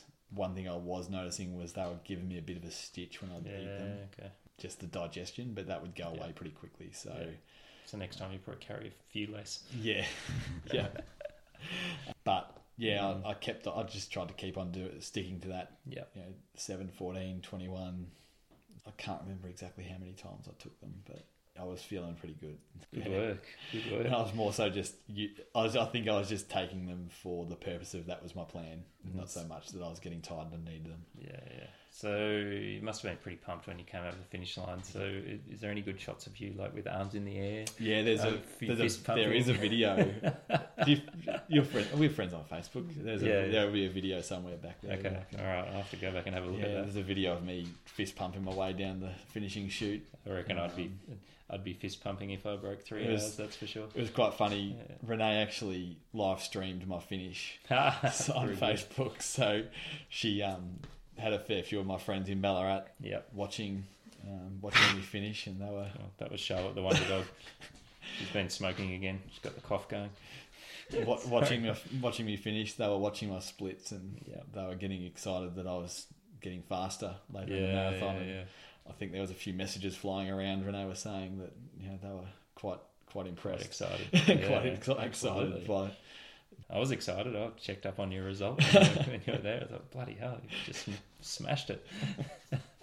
But it was a very, very good feeling, and unlike Melbourne, where I was absolutely demoralised and smashed, I came out of the finishing chute and I felt really, really good. Yep. Went around to the finishing chute and had a look and watched a couple of my friends finish, and then happened to stand there for a while watching them finish, and then decided to walk away and realised, oh, hang on, I'm a bit sore now. Yeah, it does kind of catch up with you. Yeah. Okay, all right. That is race day. I don't think there's anything else I can ask you about that. I'd be interested in having a look at your heart rate data if you've got that at some point. But I'm sure there'll be just a nice smooth progression. Yeah, just gradually built. Good to know you're in that kind of aerobic zone early on.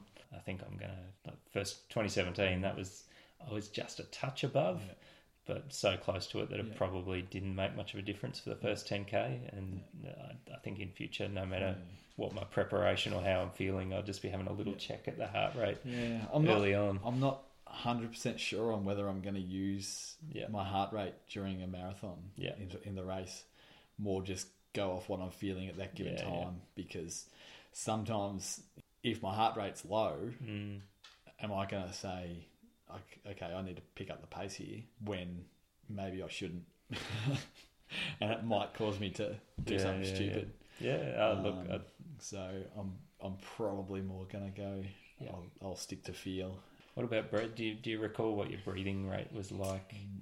I just tried to get into a rhythm mainly. Yeah, I can't particularly remember what that was but just getting into a rhythm. And I've been playing around with the breathing rates and just seeing what's going on with my heart rate at relative intensities, and sort of that 4-4 pattern seems to be about my aerobic threshold. And so this morning I did a session which was about sort of up to threshold pace, anaerobic threshold, and I found that 3-3 was actually a good, pretty close to where I was starting to get up to almost dipping into the red zone. And if I had to breathe any faster than 3-3, I was basically heart rate above 160 and into the red room, which is where I didn't want to be. So it's good actually, because I've been a bit of a slave to my heart rate, as people will know who've listened to the podcast. But it's nice to know that I've got a couple of other things that I can use to kind of just give me a feel about how hard I'm working.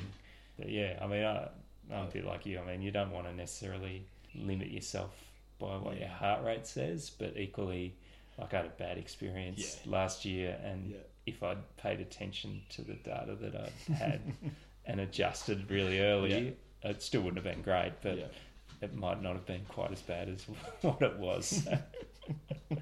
But anyway, I digress. So, Lisa and I talked about some of the things, like I mentioned the marathon pace calculator that we plugged your data into, and that seemed to be pretty accurate. So that Fetch Everyone crowd, they had a whole range of factors from a couple of thousand data points of different people who have trained for the marathon. And one of the ones that we talked about was 5 longest runs adding up to, I think, 100 miles. Was being a thing that they associated with success. Do you reckon that? So that's about 160 odd Ks. 160 Ks. Yeah, I reckon I would have done 5 if I did. Say you do 5 of 30 or more. Yeah. Plus you did doubles. Yeah, I would have been at least my 5 longest runs were at least that. Yeah, you would have ticked that box for sure. Yeah. And your training pace was generally pretty. We don't exactly know, but we're saying it's probably mostly aerobic, I reckon. Mainly aerobic. And that was one of the other key factors they mentioned. The people who ran slower ended up with a faster marathon result as well. There are a bunch of other ones, but I forget what they all are now. So, but anyway, you've ticked a few of those boxes, so that's good. This is good data for the people chasing the sub 3. Now, shoes. So everyone is obsessed about shoes, and I think people are more obsessed about shoes than what they should be. And I know you ended up running in a pair of Nike shoes. The Zoom Flies. Yeah, which is kind of like the toned down version of the 4%. The poor man's 4%. That's right. It's like working class teacher. But I'm not an elite runner. Not quite prepared to throw $350 at a pair of running shoes. Yeah. I'm not an elite runner, so I don't think it's worth me getting a 4%. The 4%. Yes. And I remember during the Geelong Half Marathon storming past a guy who was wearing the 4% and thinking to myself, they didn't really help you that much, did they? It doesn't. I've got a theory about the 4%. I think probably it would be more beneficial the faster you are, because it's got the carbon fibre plate in it. The more force you can put into it, probably the more you're going to get out of it. And obviously if you're running faster, you're pushing more force through the ground. So you're probably going to get more out of it. So I'm not sure that I would get anything useful out of wearing them at this point, at least. But anyway, so you were in the slightly different version of that, which I think, does it have a plate in it still? Yeah, they do have a plate in it, but it doesn't have the expensive cushioning. I think is that the difference? Yeah, I'm not 100% sure what the difference is. I think they've got their React foam or something that's in there. Yeah. Anyway, something special about them. Yeah, but how did they go? Did you feel like they were different or better than your regular shoes? They definitely protect your body a bit, so they do have a bit more cushioning in them. They're very thick. So I actually bought a pair and sent them back because I just thought they just felt too weird for me. They're very narrow. Yeah. But the extra cushioning mean that my calves didn't get banged up as much and that sort of stuff. So you do manage to hold it together a bit better. They also make your easy pace feel incredibly easy. I remember the first time I strapped them on and decided I'll do some marathon pace stuff, and I think I dropped to 350 and I've gone, oh, hang on, I've got to learn how to drive these shoes because the effort that it was taking to run marathon pace suddenly was a lot easier. So when you run, do you have a set of mental cues that you use to kind of keep your technique together? What do you think about when you're running?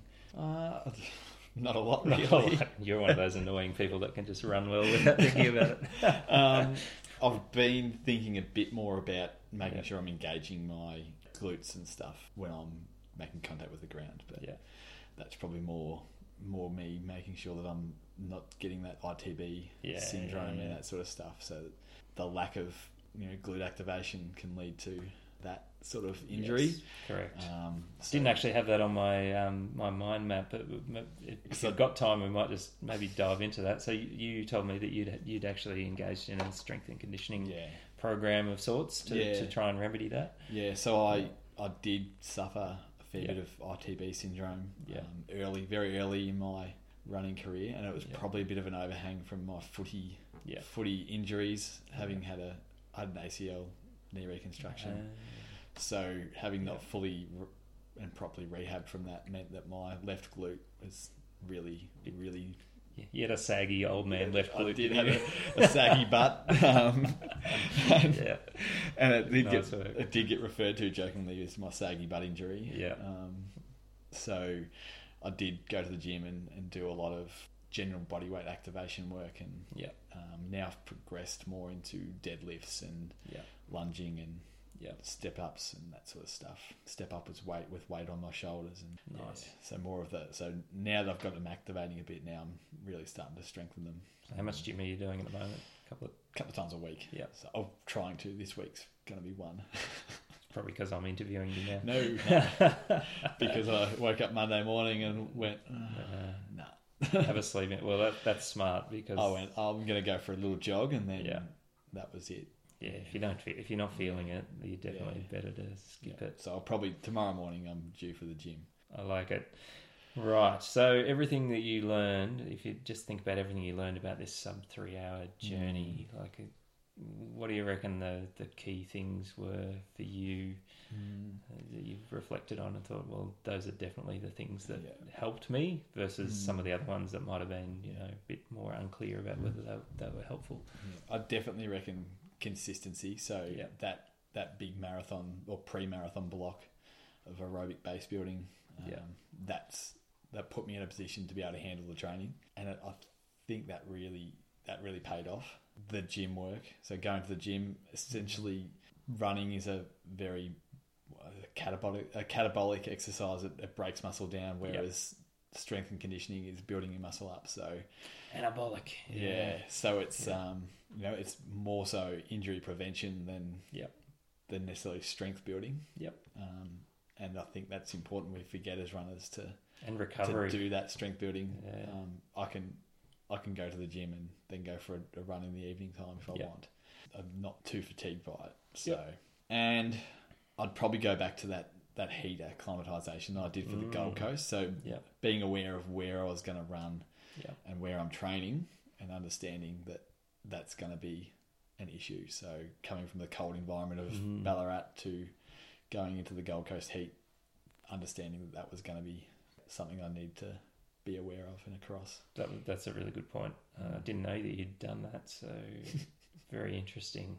And there's obviously a lot of elite runners think about that because championship races always seem to be in hot locations. And World champs this year in Doha or something. Yeah, I remember Sinead Diver when she was interviewed, and a couple of times she was talking about she would go to Victoria University and running their heat acclimatisation facility, heading into some really good performances in some hot weather there. So it definitely seems to work if you do it.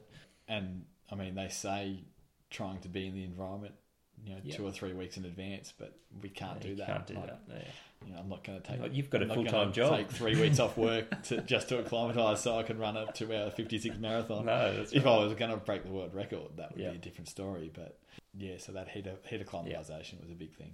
Okay, I like it, and I'm going to a gym at the moment. It's essentially a shed, so I'm thinking once it's warmer again, I can get in there because I went in there and did a workout in some of the recent hot weather we had, and I thought, geez, this shed is like nearly 35 degrees, so maybe I should have jumped on the treadmill instead of lifting weights. The other thing the treadmill did do is help me avoid some of the Ballarat winter. That's true. I do remember a few days where I was on the treadmill running, looking at the window at the rain. Pummeling against the window, and the wind and the cold, dreary days. So, and did you put your treadmill on a little bit of an incline, or did you just keep it flat? Just kept it flat, but use the pace. Yeah, and it does help get into a bit of a rhythm as well. Definitely does. Yeah. The metronomical effect. Some of the North European and North American listeners will be well familiar with running on the treadmill. So whilst we've been basking in the heat up until at least the last few days, they've been stuck in the polar vortex. So there's been lots of treadmill running. That's good. That's good to know. And so future goals, like what are you doing? What are you doing now? You're going to start, because you've done it a little bit backwards. You went to the marathon straight up rather than sort of working your way up, trying to run fast on the track and doing road running. And so what are you doing now? At the moment, I'm running probably 70 to 80 Ks a week. Doing some more sessions. So doing a Tuesday night session now, which is more shorter intervals. So last night we went down and we did 8 500s, and we were knocking them out pretty quick. About 1:38 for 500, so that's around the 3:16 kilometre pretty pace. Fast. So heart rate was red room. No, it wasn't too bad. Only threshold. The last rep was probably pretty tough, but it was also very windy down at Lake Wendouree last night. So it's not the easiest place to run laps. No, it's not. It's always windy there. It's windy and not the best underfoot. You don't get a lot of support or a lot of assistance from the surface. There's no traction. Yeah. So we were doing those off 45 minutes for rest. So, 45 seconds recovery. Okay. That was pretty good, but I'm not very good at doing that by myself. If I didn't have someone there with me, another couple of guys, I definitely wouldn't have got through 8 last night. So I'm doing a bit more speed work. I've been thinking about doing the 2 mile at the Stawell Gift. This year? Yeah, this year, but I'm not really sure. I really want to have another crack at the Geelong Half Marathon, but that's the week before the Stawell Gift. So probably not going to. I'm going to have to choose either way. So I'd like to have another crack at maybe lowering my half marathon PB at the Geelong Half. It seems to be a nice flat half marathon. And we can put your time back into the Fetch Everyone calculator and work out whether you're going to run 250 or 248 or something. And I'd also like to. I would like to break 18 minutes for the park run. I did 18:11. That's my PB, and that was not long after I'd run Gold Coast. Maybe you should come and run the 5K on the track with Lisa and I in March.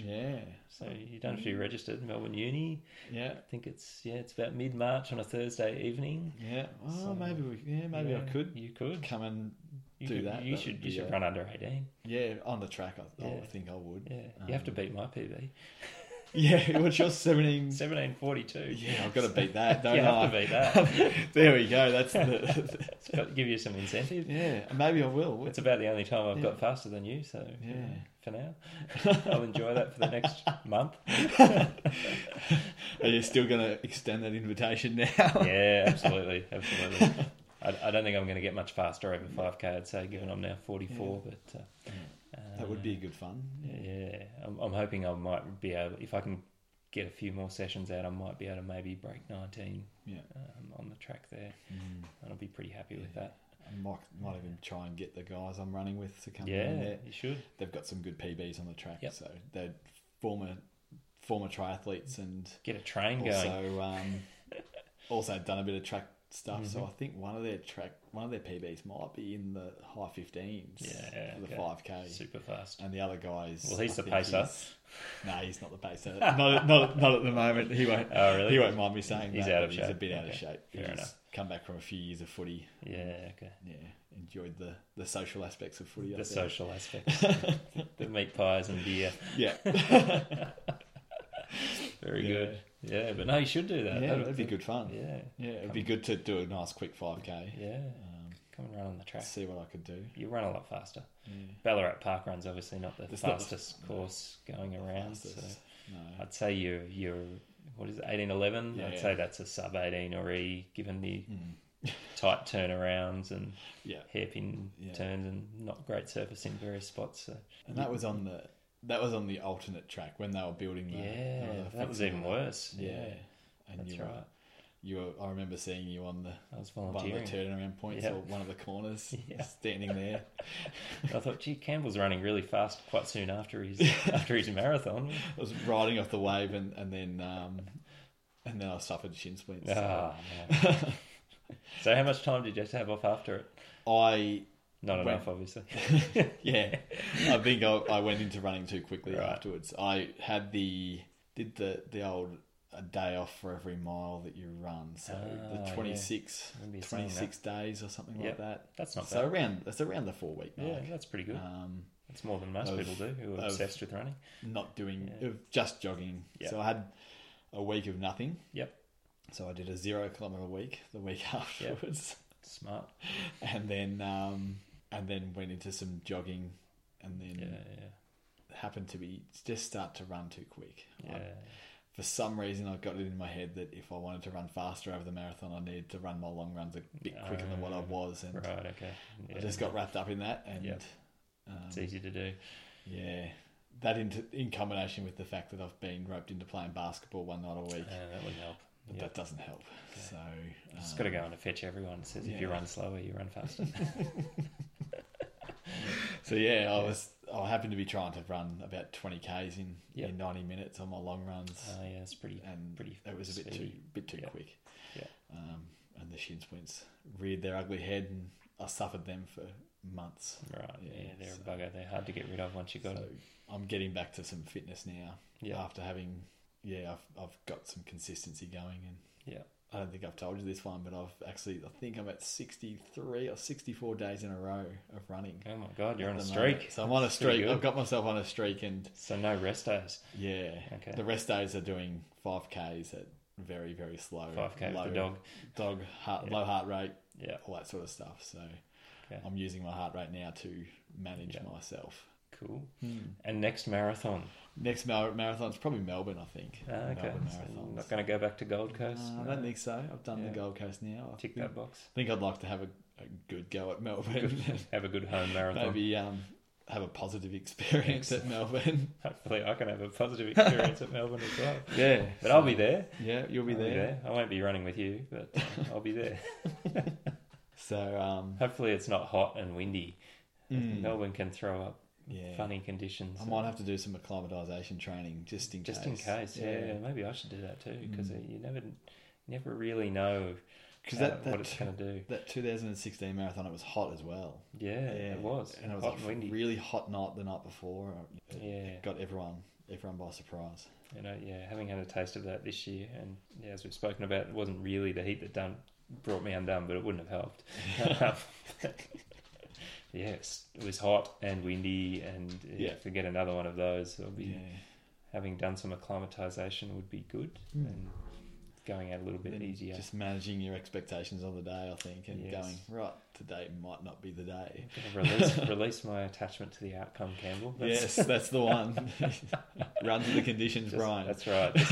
Just have a good experience and enjoy it. And tick off my 3rd Melbourne Marathon this year. So one step closer to my Spartan singlet. I'm going to be one behind you. Yeah. Hopefully I can keep you one behind me.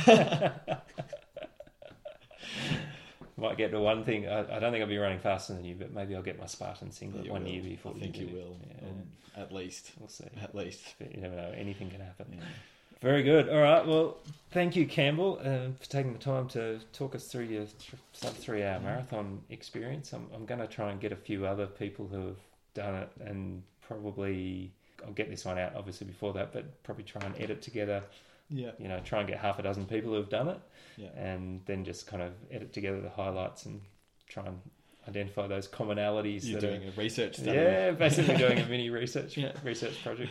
I don't think my end value is going to be statistically significant. Maybe not.